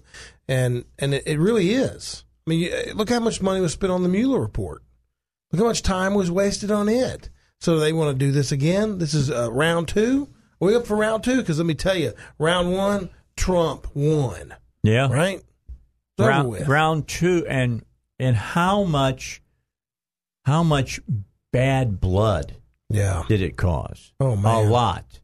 So maybe Jeff it was not so far. The pastor down there was the First Baptist in Dallas, whatever. Yep. He made a statement that there will be a civil war-like fracture if Trump is impeached. Now, he's not saying that we're going to line up on the streets and start shooting at each other. He's just saying there's going to be a huge, I can't use a better word than fracture. Yeah. There's going to be a chasm between both sides. Then. Well, and it's perfect, really. If you're a Republican, it's perfect. You're conservative. This is going to play right into Trump's hand. This is what got him elected. People are fed up with it. They're just tired of it. The lies, the deception. Ooh, the lies. Yeah, and there's another part of this everybody has to consider, is that Nancy Pelosi and all the members of those committees, the heads of those committees, Schiff and Cummings and Nadler and all the rest of them, have been told to do this post haste, do this quickly. Oh, man, that's a red flag right there. Yes, it is. That's a red flag. If you're going to rush something, why rush it? Wait a minute. Hold up. Time limit? I'm out. If there's a time limit, you want me to do it fast? Then don't do it. Yeah, I mean, if someone's pushing a time limit on you, you got to be careful. Yeah, and I would be careful about what they're trying to do. Yeah. What are they trying to get past you? Right. If you can rush to judgment, as you'll be told many and many a time if you ever went to legal school, is that not a good thing. No. Usually get it wrong. Or leave something out. Yeah, or when miss it's a something, rush. miss some details. Yeah, which means that you end up going back to the court again and have to go in and have the whole trial over again. Oh, man. Retry something. Hey, listen, Senator Lindsey Graham on this weekend talked about the whistleblower complaint. Take a listen to what he has to say, cut number 4. Because it's still an American. Every American deserves to confront their accuser. So this is a sham as far as I'm concerned. I want to know who told the whistleblower about the phone call. I want to know why they changed the rules about whistleblowers. The hearsay rule was changed just a short period of time before the complaint was filed. The complaint sounds like a legal document. Who helped this guy write it or this girl write it? We're not going to try the President of the United States based on hearsay. Every American has the right to confront their accuser. There you go.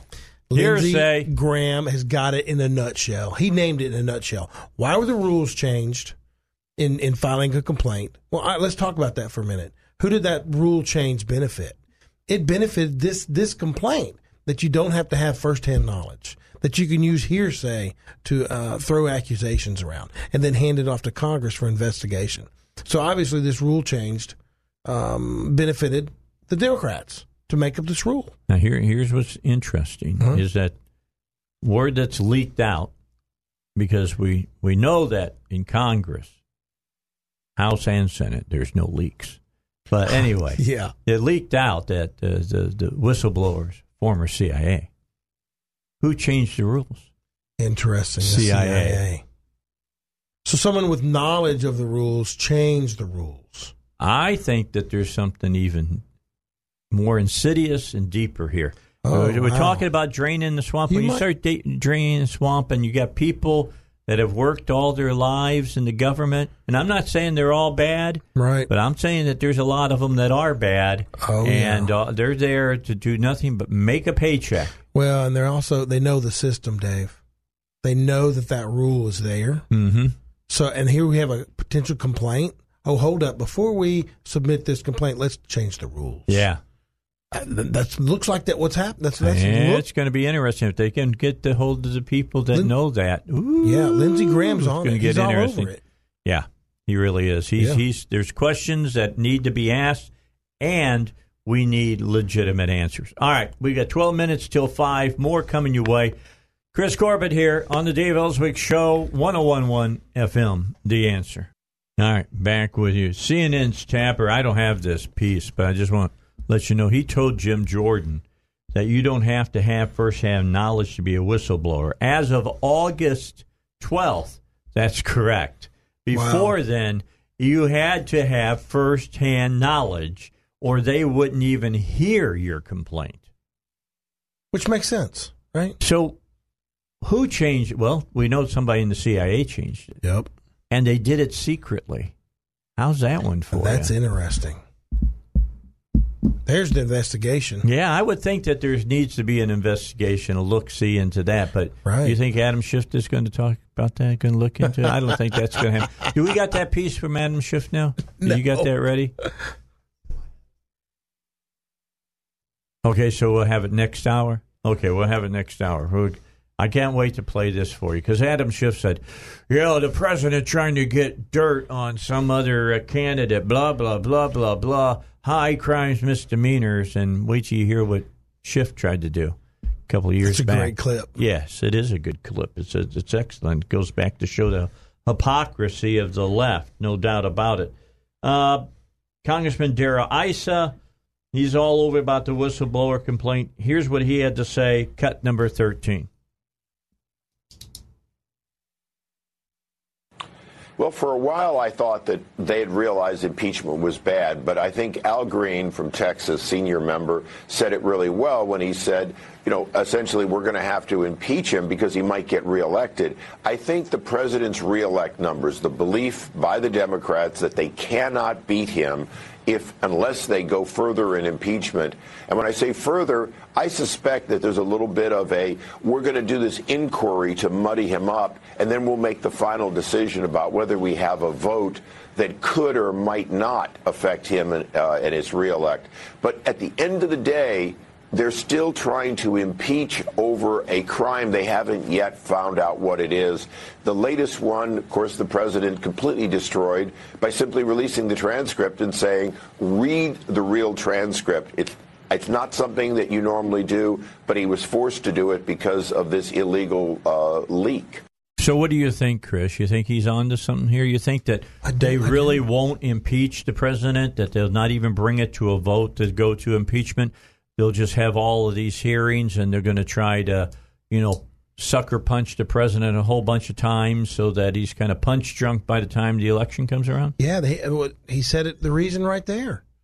They're afraid of him winning the election because they can't beat him. Yeah, that's Congressman Green who said that down in Texas. Who, that by the sense. way, I just want to remind everybody, go look up a picture of Congressman Green and tell me that he doesn't look like a Geico caveman. He looks like when you said that, I can see the Geico caveman. I swear to God, right now. He looks now like a Geico caveman. That's burned in my brain now. I don't even know what he looks like. Check it at the top of the hour, and then when we come back, you can either say yay or look at it, Zach. Look it up right now, and you get on your microphone. You tell me if this guy looks like a Geico caveman or not. It's Green. Last name's Congressman Green. You'll find him from Texas. All right, yeah. You'll get a picture of him. Wait till you see him. I mean, he looks like one of the cavemen with a suit on. He really does. It's amazing. He's looking. He's smiling. He's laughing. I'm right, aren't I? I am. He's saying yes. You got to say it because people think that I'm just making up. Well, what do you think? That is correct. It does look, it does look like it. I swore first time I saw that guy, I said, my God, he looks like a Geico caveman. Well, maybe he's exposed the Democratic strategy. Let's beat him up. Let's trump up some charges. Let's use deception and try to take Trump down.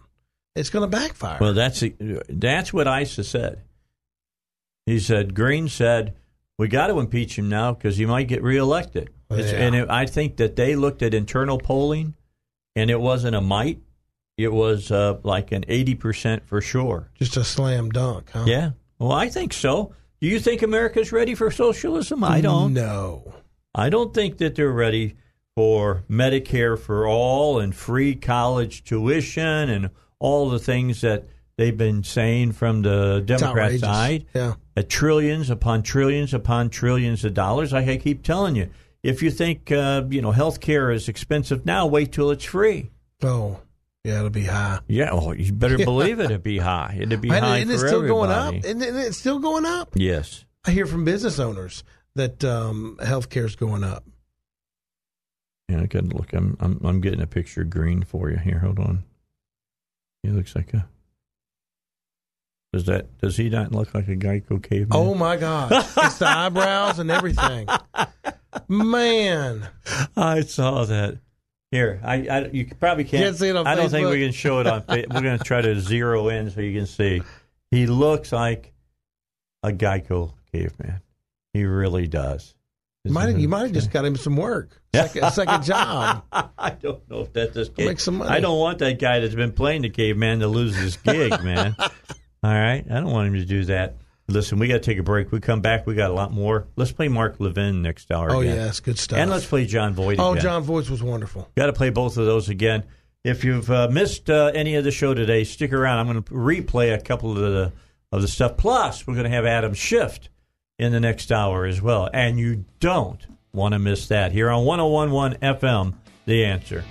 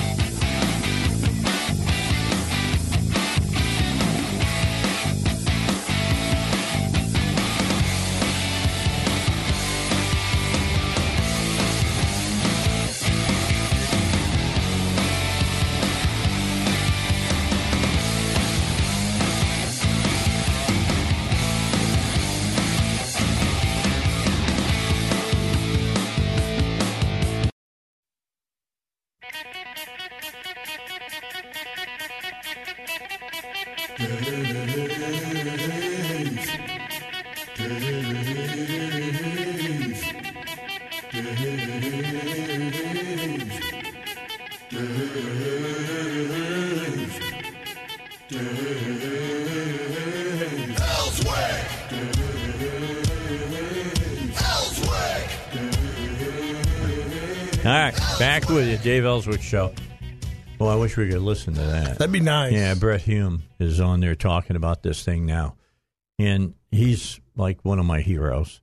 He was with ABC for years and years and years, and he left them because he said that they were slanted.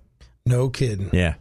Well, he does a great job on Yeah, Fox. he's good. He's very, very good. He if there's a guy that calls it right up and down the middle, that's the guy. He calls it as the facts say it. What? The facts. He presents the facts. Yeah, that's all he presents. You make up your own mind as you hear him. Okay, so, Chris, you're going to love this. I have, and we have found, all 8 minutes of this phone call that was made to Schiff. There's 8 minutes? I thought it was 10 seconds or something. Yeah, it was the thing that everybody has heard, the piece that they've heard, is like 10 seconds long. We've got the whole phone call. Oh, nice. So we're going to play from the beginning to this. So now what exactly is Schiff? Representative Schiff is attacking Trump. Yes, he's the one in the Intelligence Committee. He's the chairman of the Intelligence Committee in the House. And, he says that, Trump's the president and he shouldn't be, trying to dig up dirt on an opponent and all from a of foreign blah, blah, blah, intelligence. blah. Yes, and or blah, foreign, blah, blah, blah. Right. Well, you're going to hear what Schiff has to say, and then it goes to the phone call. Oh, nice. Here we go. What we have seen in that call record is a president of the United States use the full weight of his office to manufacture dirt on his opponent and interfere in our elections. It is illegal, improper, a violation of oath, a violation of his duty to defend our elections and our Constitution for the president to merely ask for foreign interference. Hi. All right. I'm going to put Mr. Schiff on the phone, and then I guess are you going to transfer him to Mr. Parubi? Yes, of course. Great. Thank you. Hi. How are you? Hello, Mr. Schiff. Thank you for your time. Thank you, Chairman. I appreciate the opportunity to speak with you. I know that you work for investigation regarding Trump and Russian government. Yes. We know some important information about that. And that is documented as well in materials you want to provide to us? Yes. Could I explain you where we are? Yes, of course. But, again, I would just caution that our Russian friends may be listening to the conversation, so I wouldn't share anything over the phone that you don't want them to hear. No, I don't think that it will impact on our investigation. Yes. Well, please, go ahead then. In November 2013, Mr. Trump visited Moscow. He visited competition Miss Universe, and there he met with the Russian journalist and celebrity Ksenia Sobchak. I'm sorry, can you explain that again? While he was in Moscow in November 2013, he met with a journalist and... Well, she's a poor journalist, but anyway, she became famous because of Putin is her godfather. Okay, Putin's godfather. Okay. She also known as a person who provides girls for escort for oligarchs, and she met with Trump and she brought him our Russian girl, celebrity Olga Buzova, who also known as a person with a strange reputation. Olga, and how do you spell her name? Olga Buzova. Buzova. Yes. Olga Buzova is a friend of the reporter Sobchak? Yes, she's a friend of a reporter, and I think the special agent of Russian Secret Service, Ksenia Sobchak. That Sobchak is or Olga is? No, Sobchak is Ksenia. Okay, and so Buzova met with Trump in New York at some point after the 2013 Miss Universe yes. pageant. Absolutely, and she got compromising materials on Trump after their short relations. Okay, and what's the nature of the compromise? Well, there were pictures of naked Trump. Okay. And so Putin was made aware of the availability of the compromising material? Yes, of course, Buzova shared those materials with Sobchak, and Sobchak shares those materials with Putin, because she's a goddaughter of Putin, and Putin decided to press on Trump. And the materials that you can provide to the committee or to the FBI, would they corroborate this allegation? Sure, of course. When they were in Ukraine, we got their conversation by the phone where they discussed those compromising materials. We are ready to provide it to FBI. So you have recordings of both Sobchak and Buzova where they're discussing the compromising material on Mr. Trump? Absolutely. And we also know who was a mediator between Trump and Russian government, who met with ex-advisor of Trump, Mr. Flynn. It was a Russian singer, very famous singer, Arkady Ukupnik, who met with Mr. Flynn on Brighton Beach in Brooklyn in a special Russian cafe, Langeron. What's the name of the cafe? Langeron. Langeron? Yes, it's on the Brighton Beach. Okay, and it's a special. It's a Russian district in Brooklyn. And do you know what was discussed? They discussed many things, but the most interesting thing is they used a special password before their meetings. When they met each other, they said weather is good on Deribasovskaya. Weather it rains. Is good. Yeah. In where? Weather is good on Deribasovskaya. There is a name of a street in Odessa. Did you hear? Yes, I did. So it's a street in Odessa. No, we the don't code need to word hear is weather anymore. is good on. He totally has bought into this. Totally. Okay, Schiff has. All now, right. this is a fake phone call, right? Yeah, I mean, of course. They're punking. Fake Russian agents. It's a couple of Russian disc jockeys. Nice. Who work their way through the folks and getting to Schiff, and he took their call. They think that the guy that he's talking to is basically like the Speaker of the House of the Ukraine Parliament. Okay, and he's offering them these recorded phone calls of the information talking about naked pictures of Trump with an escort of some kind, because they were presented to Putin by his goddaughter.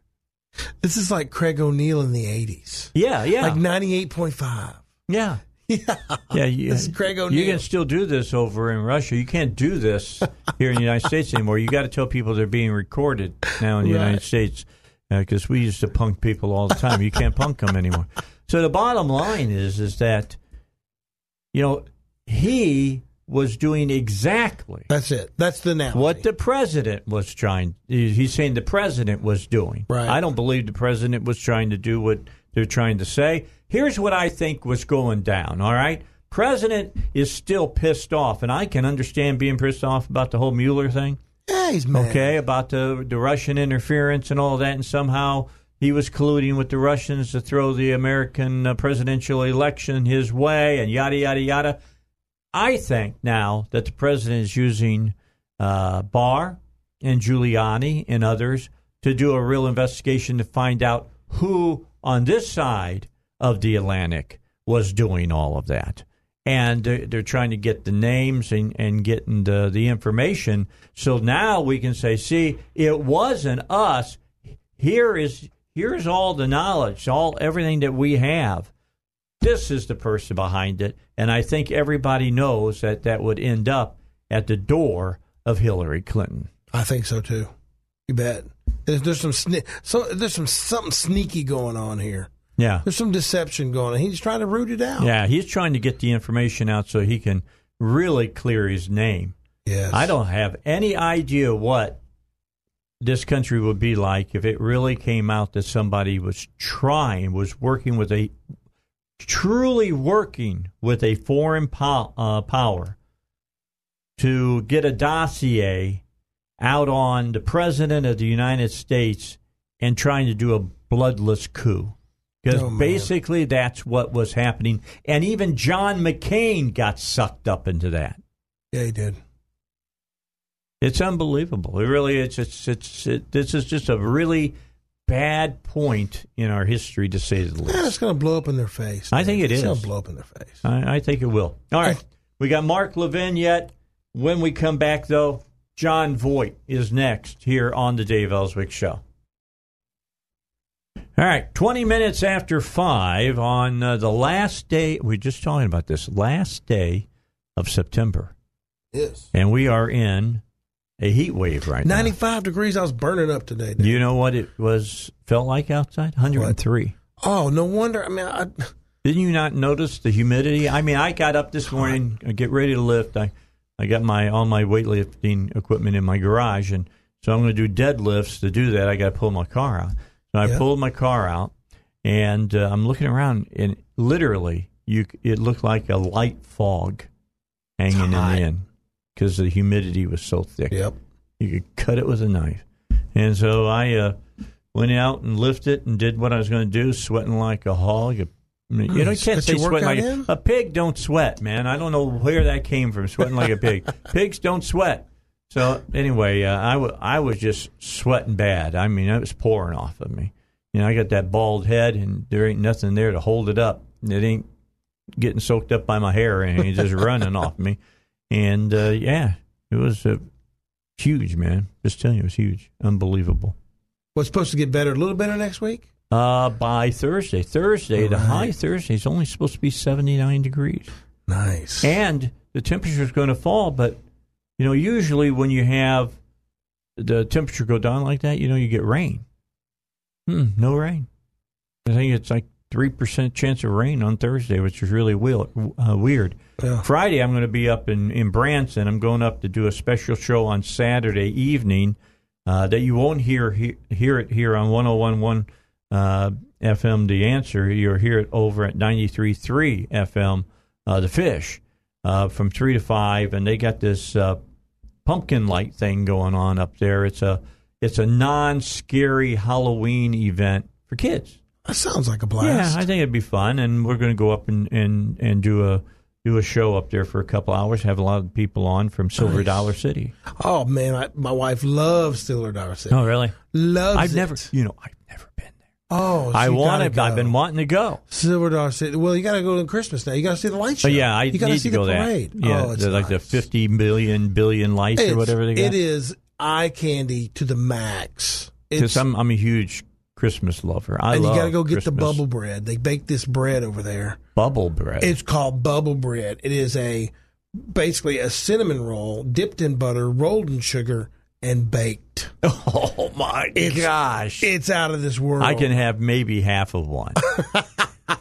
I am not. It's dangerous. I have worked so hard to get down on my weight that the last thing I want to do is start. You can have a bite. Just pushing it in my mouth again. Because boy, it used to be I would eat that stuff like crazy. You smell it, and waiting on the parade. You got to go get the bubble bread. You got to wait in line. They got a parade? Oh yeah. What kind of parade? They got the parade full of lights. They got these little people dancing, and it's awesome. It sounds like something I got to go to. Oh, you got to go. Now, I'm going to be honest. When I was in college, I used to see little people dancing with lights all the time. Really?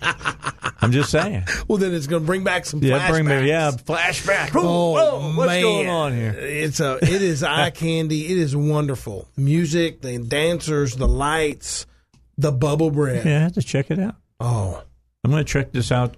They got thousands of pumpkins that they carve for this thing. I've never even heard of this. Yeah, it's something sounds awesome. Kind of new, I think. But we're going to go up and they called one of our salespeople here, and we want Dave Elswick to come up and talk about this.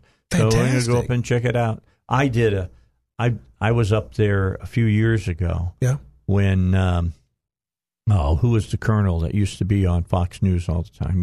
He's old now. He can't do it. He was messed up with Reagan and the Guatemalan thing and all of that with the Sandinistas and all of that. I can't North, yeah. Yes. Yeah. He was up there. Colonel North was up there for the Marine's birthday. Was he really? Yeah. So, they cut the cake with the big sword and all that kind of stuff. He came on, did 2 hours on my show.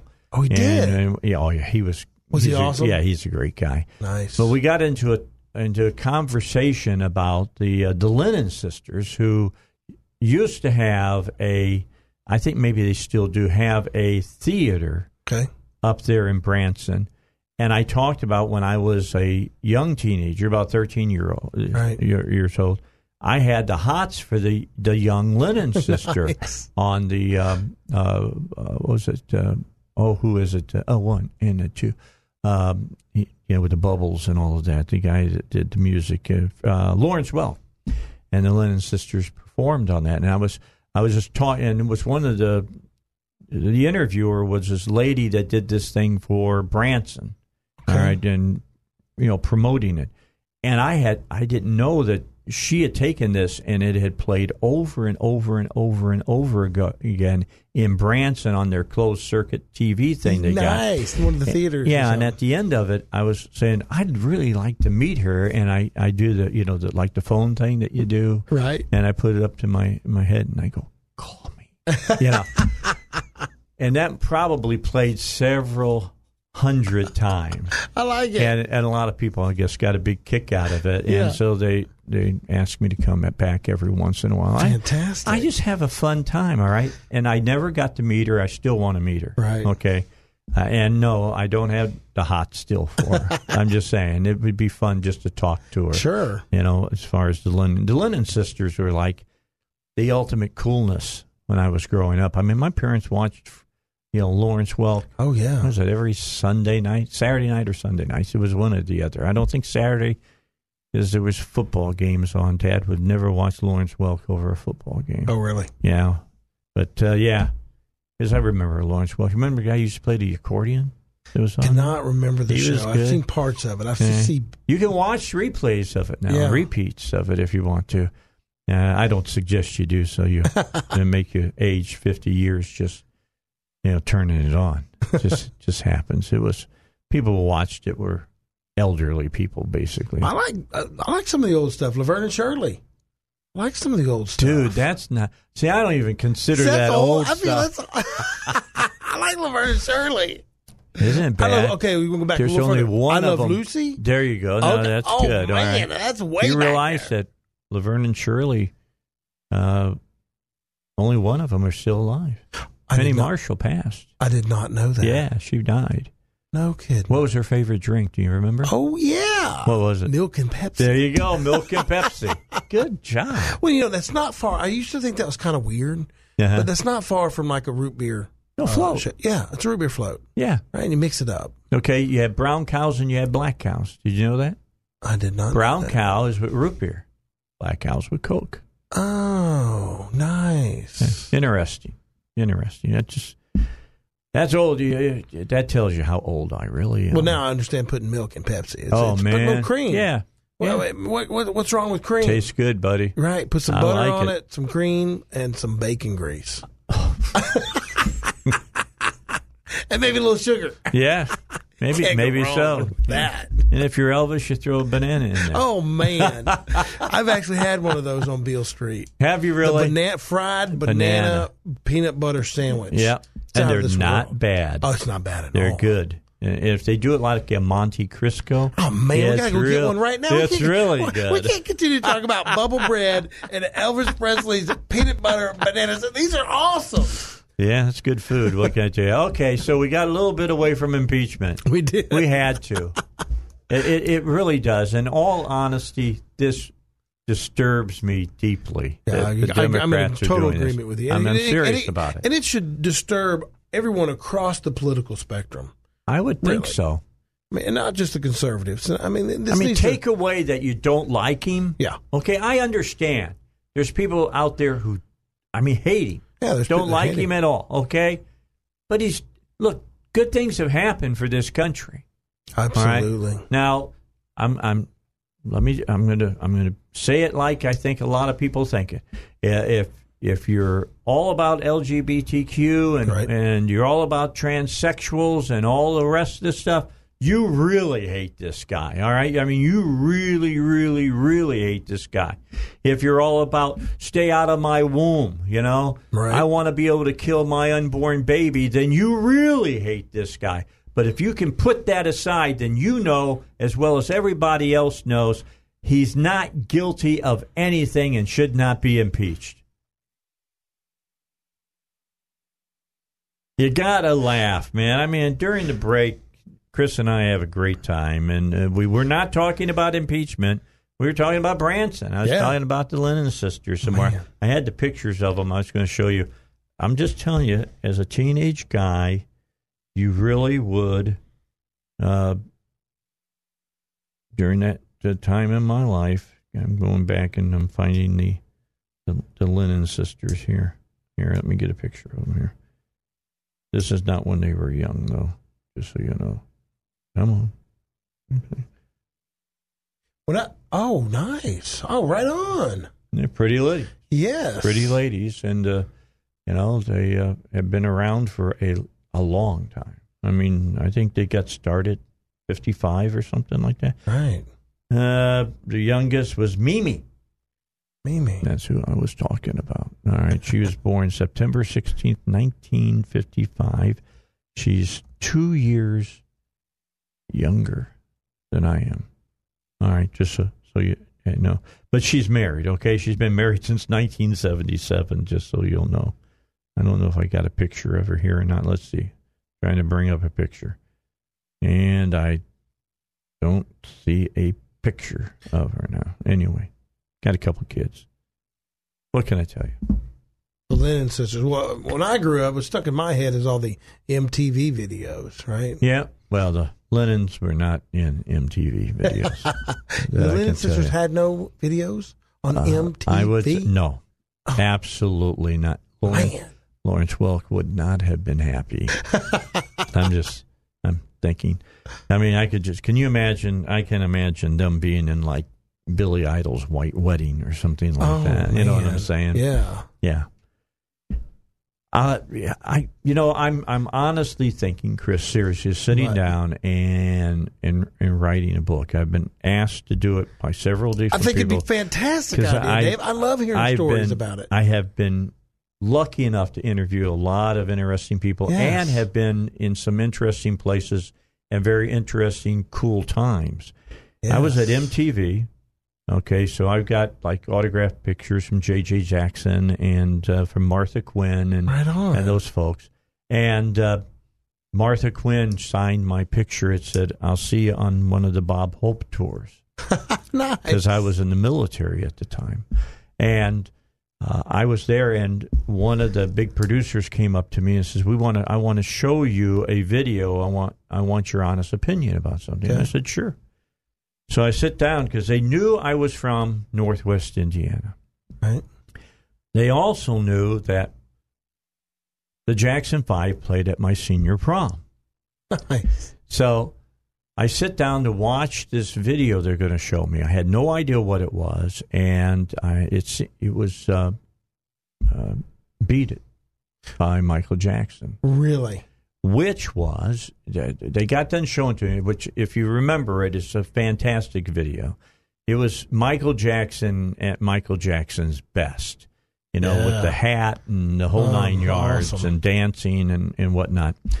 And they get done and they're saying, we're thinking about putting this on MTV. And I said, what are you thinking about? Absolutely, you put it on MTV. Yeah. What hadn't happened until that point on MTV? Come on, Zach, take a guess. You should be able to figure this one out. Oh yeah, there was no African American. Thank you. Yeah, never had an African American on MTV. That's no right. Kidding. Ever, never had happened. Hey, I can see that video in my mind right now. That is the first video was an African American ever on MTV. Mm-hmm. It did make history, and I mean, the guy looked at me and said, "We're thinking," and it was like, "What? Put it on what are you thinking about?" And then we saw what happened. Yeah. Blew up. Yeah. It did more than just blew up. Oh, man. It went into the stratosphere. Yeah. What a great, great, great video that was. And, it's just sad that at times people can't get by color. I don't get that. It's crazy. Yeah. Nuts. Talent trumps color, man. I'm just telling you. It trumps color. Trumps a lot of things. Yeah, it does. I saw a meme the other day. It said, how to explain, racism to your child. And it was showed 2 eggs. Person's holding 2 eggs. Yeah. Cracked it, opened it. One was brown, one was white. Oh, nice. Okay, crack them, put them in. Yeah. Both of them looked the same. The yolks and everything. Different colors on the outside, same on the inside. There you go. Same thing in real life. Yeah. All right? You know what? I think everybody should have to serve in the military. And then when you see people get blown up, you'll know that don't matter what color you are, everybody bleeds the same. Well, that's brutal, but it's true. It is very true. Yeah. It's absolutely true. All right, I promised you that we'd hear John Voight. I'm doing my thing of chasing rabbits, but that's okay. John Voight cut a piece that he put out on Twitter and talking about this impeachment on Trump. Here's what he had to say. War. This is war against truths. This is a war against the highest noble man who has defended our country and made us safe and great again. Let me stand with our president. Let us all stand with our President Trump in a time of such evil words trying for impeachment. This is a crime that the left are trying to force. This is a disgrace by such ignorant followers that have no truth of what truly has been brought back to our country. We have gained greatness. We have gained jobs. We have gained more than any president has promised. This radical left are destructive. Their codes of what is supposed to be are corrupt with lies, deceits, and anger. And we ask why. We ask, how can a human being have such anger toward the greatness of our country's glory? I'll tell you why. Because for so long their anger has been growing, and with such deep pain, with no open heart of loving and seeing the truth. The truth of what truly matters is the productivity of what was promised, and what we, the American people of the United States, were promised and have received. And what does the radical left do for such greatness? They want to destroy. They want civilization to be run like a corrupt ring. I say, stand now with Trump. Let truth prevail. And may God show all the truth. That we are truly a nation stronger because of our president. The left are afraid, for their power is lessening with every deal that is accomplished by Donald Trump. In the name of God and his power for this nation, let us stay strong and without such evil among us. Gotta love it. God bless. Gotta love it. John Voight laying it out just the way it is, saying what a lot of us are thinking. Yeah, it's powerful words. I agree. I loved it. Yeah. I love really hearing good. that. He's really good. He's excellent actor. Nice guy. Hopefully next year, come August, when I'm at the convention, he'll be there. He'll stop by and visit with us some more. War against the truth. That's what it is. Oh. And deception. Hey, where's Biden been, by the way? They're using deception. Oh, where is Biden? Yeah, he's hiding. Come on, man. He's hiding. Well, he did have something to say over the weekend. We did? Yeah, he did. What did he say? Cut number 12. We have to confront the real existential threat that we all face. We have to declare war as if we're being invaded on climate change. It is the existential threat. Declare war. Oh, my Lord. They've been trying to do this now for the last year and a half, and finding some kind of commonality between World War II and climate change. It's the most... Someone feeding that soundbite that came out of nowhere. It's kind of weird. I know, it's strange. That was a really important thing. What do you have, about 20 people there to hear what he had to say? All right, when we come back, you got to hear Mark Levin. He went off on Fox and Friends yesterday. That's upcoming here on the Dave Elswick Show. Chris Corbin's here. Don't go anywhere. Yep, I saw you. Put the blinker on. Oh, you're just changing lanes. Okay, that's cool. All right, we'll be back in just a moment. All right, back with you.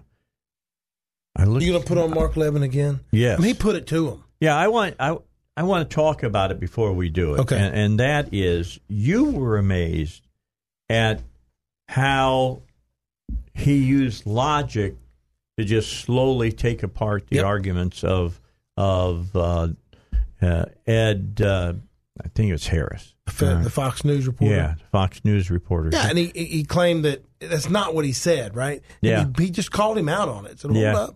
And didn't let it go until he acknowledged. It's like, he starts off by saying, why is the media not screaming about who is the whistleblower? Yeah, where is it? And Trump's saying the same thing. I want to see the whistleblower. I get to confront my accuser. Yeah. Right? Yeah. Okay, so here's Mark Levin. This is from yesterday on Fox and Friends. Went wrong in the Oval Office. Go for it. Well, Ed, I've been watching you and a lot of reporters, and you haven't once asked for the identity of the so-called whistleblower. Why is that? I want to know the identity. I want to know the identity. Who's asking for it? I've pointed out several times, Mark, that it's secondhand information. And so we'll That's find out not who the same thing, Ed. It's not the same thing as saying, let me do it this way. I'm an American citizen. If this CIA operative is going to be the guy that brings down my president, I want to know all about him. I want to know what kind of dogs they have, how many marriages they've had, if they have a DUI. I want to know if they're a partisan. I want to know everything, like they do with everybody else, the media. I want to know, this guy should be cross-examined. What kind of a situation is this? We're going to bring down a president of the United States, and the Democrats are telling us we can't identify this guy because his life might be in danger? And then everybody swings around his memo like it's the Bible. I have a lot of questions about his memo. I don't need press people interpreting it for me. I can read it myself. I want to question this person about his memo. And as you've been told, everybody now for the last 2 days, why is it that the CIA changed its whistleblower policy in August when this letter is dated August 12th? Under the former policy before August, under the former policy, he's not a whistleblower. This isn't a whistleblower complaint, and nothing's sent to the United States Congress. How did that happen like this? Those are all fair questions. So let's get to the point then. What happened in the Oval Office on that call? Was it illegal or not? Well, we know it's not illegal. What crime was violated? Can you name one? I'm not naming them. I'm saying others have suggested. Nobody's naming them. But well, no. Instead, we have hold on, Ed. It's not about me. It's not illegal. The question is whether Biden did something illegal. The president didn't do anything illegal. You know how I know? Because Nancy Pelosi's been on every TV show, and she can't cite one section of the United States Code where it's illegal. My question is, why is Joe Biden above the law? Why is his son above the law? Where is Hunter Biden today? Where's the meat? Don't they want to know? Don't they want to know if the leading contender for the Democrat nomination is a crook? And if his son is a crook? Let me tell you about our president. We've had a special counsel with 2,800 subpoenas and 500 search warrants and 500 witnesses, and Ed, 13 requests to foreign governments for evidence by Mueller.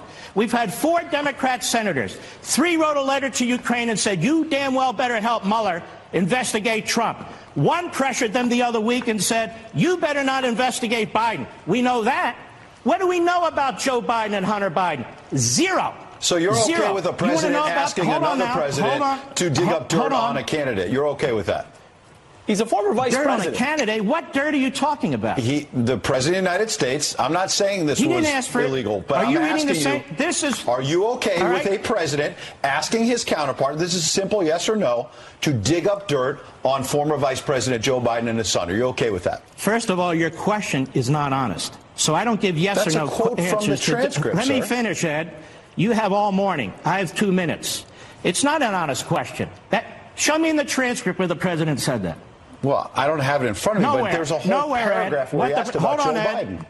Hold on. I'm really trying to talk to the American people. He asked about Joe Biden, and the president said... So what he asked about Joe Biden? Isn't he allowed to ask about Joe Biden? The president said a lot of people are wondering about the former vice president and his son's business deal. That's all I'm saying. There's no hidden question there. It's actually not the way he put it either. What you ought to do, Ed, what you ought to do is rather than restating it, put a graphic up and read it. That said... Okay, we'll do it. What's the problem, Ed? What's the problem with it? I didn't say there was a problem. I said neither did I. So the answer to your question is no. Okay. What do you mean, why is it okay? There's a lot of things. The question isn't proven negative. The question is, it's not illegal, it's not immoral, it's not unethical, and if you guys in the media would do your damn job and ask Joe Biden and Hunter Biden what the hell's going on, maybe the president wouldn't have to raise the issue. Why is the president having to raise the issue? And by the way, he didn't raise it the way you said it. He said this has been raised. It was raised in the New York Times. It's been raised by Peter Schweizer and so forth, and nobody wants to look into it. Well, Mark, don't they have to raise the issue precisely because of the book you wrote that's over your left shoulder, Unfreedom of the Press? I mean, the press is entirely uninterested in the other side and instead bringing everything they can on speculation. We don't know anything. Pete, let me tell you what the press has done. They lied about a quid pro quo. They lied about the president raising this 8 times. They've lied about the president asking for a favor, trying to...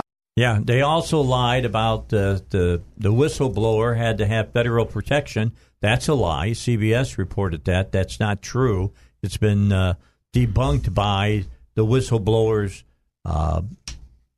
attorney. Yeah. So I'm just saying. Lies. There's all kinds and Trump authorized the release. Fake news. There you go. And Trump authorized the release of the transcript. Yes, he did.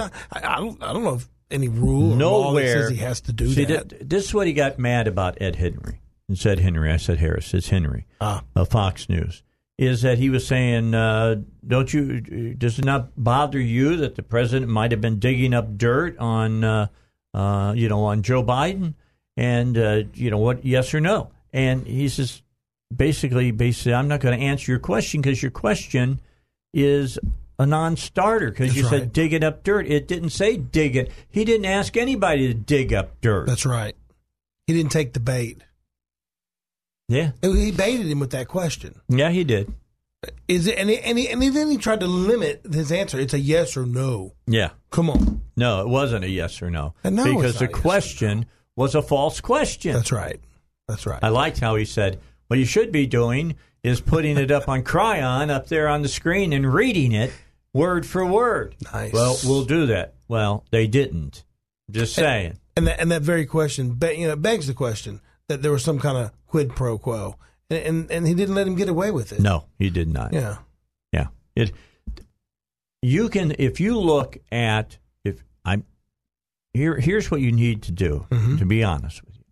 Talking to my listeners now. You need to sit down tonight. Take a few minutes. This won't take longer than 20 minutes at the most. Right. Read the transcript of the phone call. Yeah. And then read the whistleblower complaint. Oh, it's crazy. Yeah. Just read them. And then say to yourself, it's going to take millions of dollars to, quote, try to decide whether they should impeach the president. What have they said? Oh, by the end of the year, we'll be ready to do an impeachment vote. Folks, it's going to be October 1st. They're saying 90 days out almost, okay, before they vote on this. So what does that tell you? They either know it's impeachable or they know it's not impeachable. I'm telling you, they know right now they're not going to impeach this president. No, they're not going to get it. I think it's just like, who was it that said it? Issa, who said that the Democrats are going to try to use these committee hearings and stuff to splash as much mud as they can on the president and try to keep him from being elected. Right. It's a terrible pattern. Because Congressman Green of Texas said, we got to impeach him because he might be reelected. There you have it. The Geico caveman said that. Keep that in mind. You need to, if you're wondering what that's a callback to a joke earlier in the show. All right. Green looks like a Geico caveman. He really looks does. just like him. It's amazing. It's absolutely amazing. And if you want to call me a racist, go ahead. I don't really give a damn. I've been called much, they can't call you much racist worse for that. No, Dave. I've been called much worse than that. Believe me, in my lifetime, I've been called much worse than that. So, bottom it's line, funny. It's a joke. It's funny. It is a joke. It's funny, and it doesn't even come close to Dave Chappelle. All right, I'm just saying. Doesn't even come close to it. All right. Chris, thanks for coming in. Thank you. Thank you for having me, Dave. I enjoyed it. We brought Chris in today. We're going to bring him in anyway, but he's here by himself today because Robert Steinbach he couldn't make it today. Today is Rosh Hashanah, and it's the Jewish New Year, and that is a holy day for practicing Jewish folks, and that's what Robert is. And so, he's out of pocket today and tomorrow. We missed him, didn't we? I always miss Rob. Yeah. Robert's my man. He would have had some things. He would have went crazy on Mark Levin. He would have gone nuts on that, and he would have loved John Voight. Oh, definitely. I'll play that. We'll hold on to both of them just so he can hear it. I will not be here tomorrow. Carl Kimball will be filling in for me. I may be back in time for the Bible guys. Just letting you know that, basically I got to take Linda to the doctor, and I have no idea how long doctors are going to take. We never do. Yeah, we're 3 weeks into the healing process. I don't know if they're going to change casts or what they're going to do. Walking casts, they're going to do this, they're going to do that. So I'm just taking a day off so that I don't have to rush around. Bottom line, I'll see you again on Wednesday. By the way, I was just informed that Congressman Hill will come into the studio on Wednesday. Plus, the man, the legend is going to be on. I won't tell you exactly who it is. Just know that the man and the legend's coming Wednesday as well. You won't want to miss it. It's the Dave Elswick Show. I will talk to you on Wednesday, Carl Kimball, tomorrow afternoon.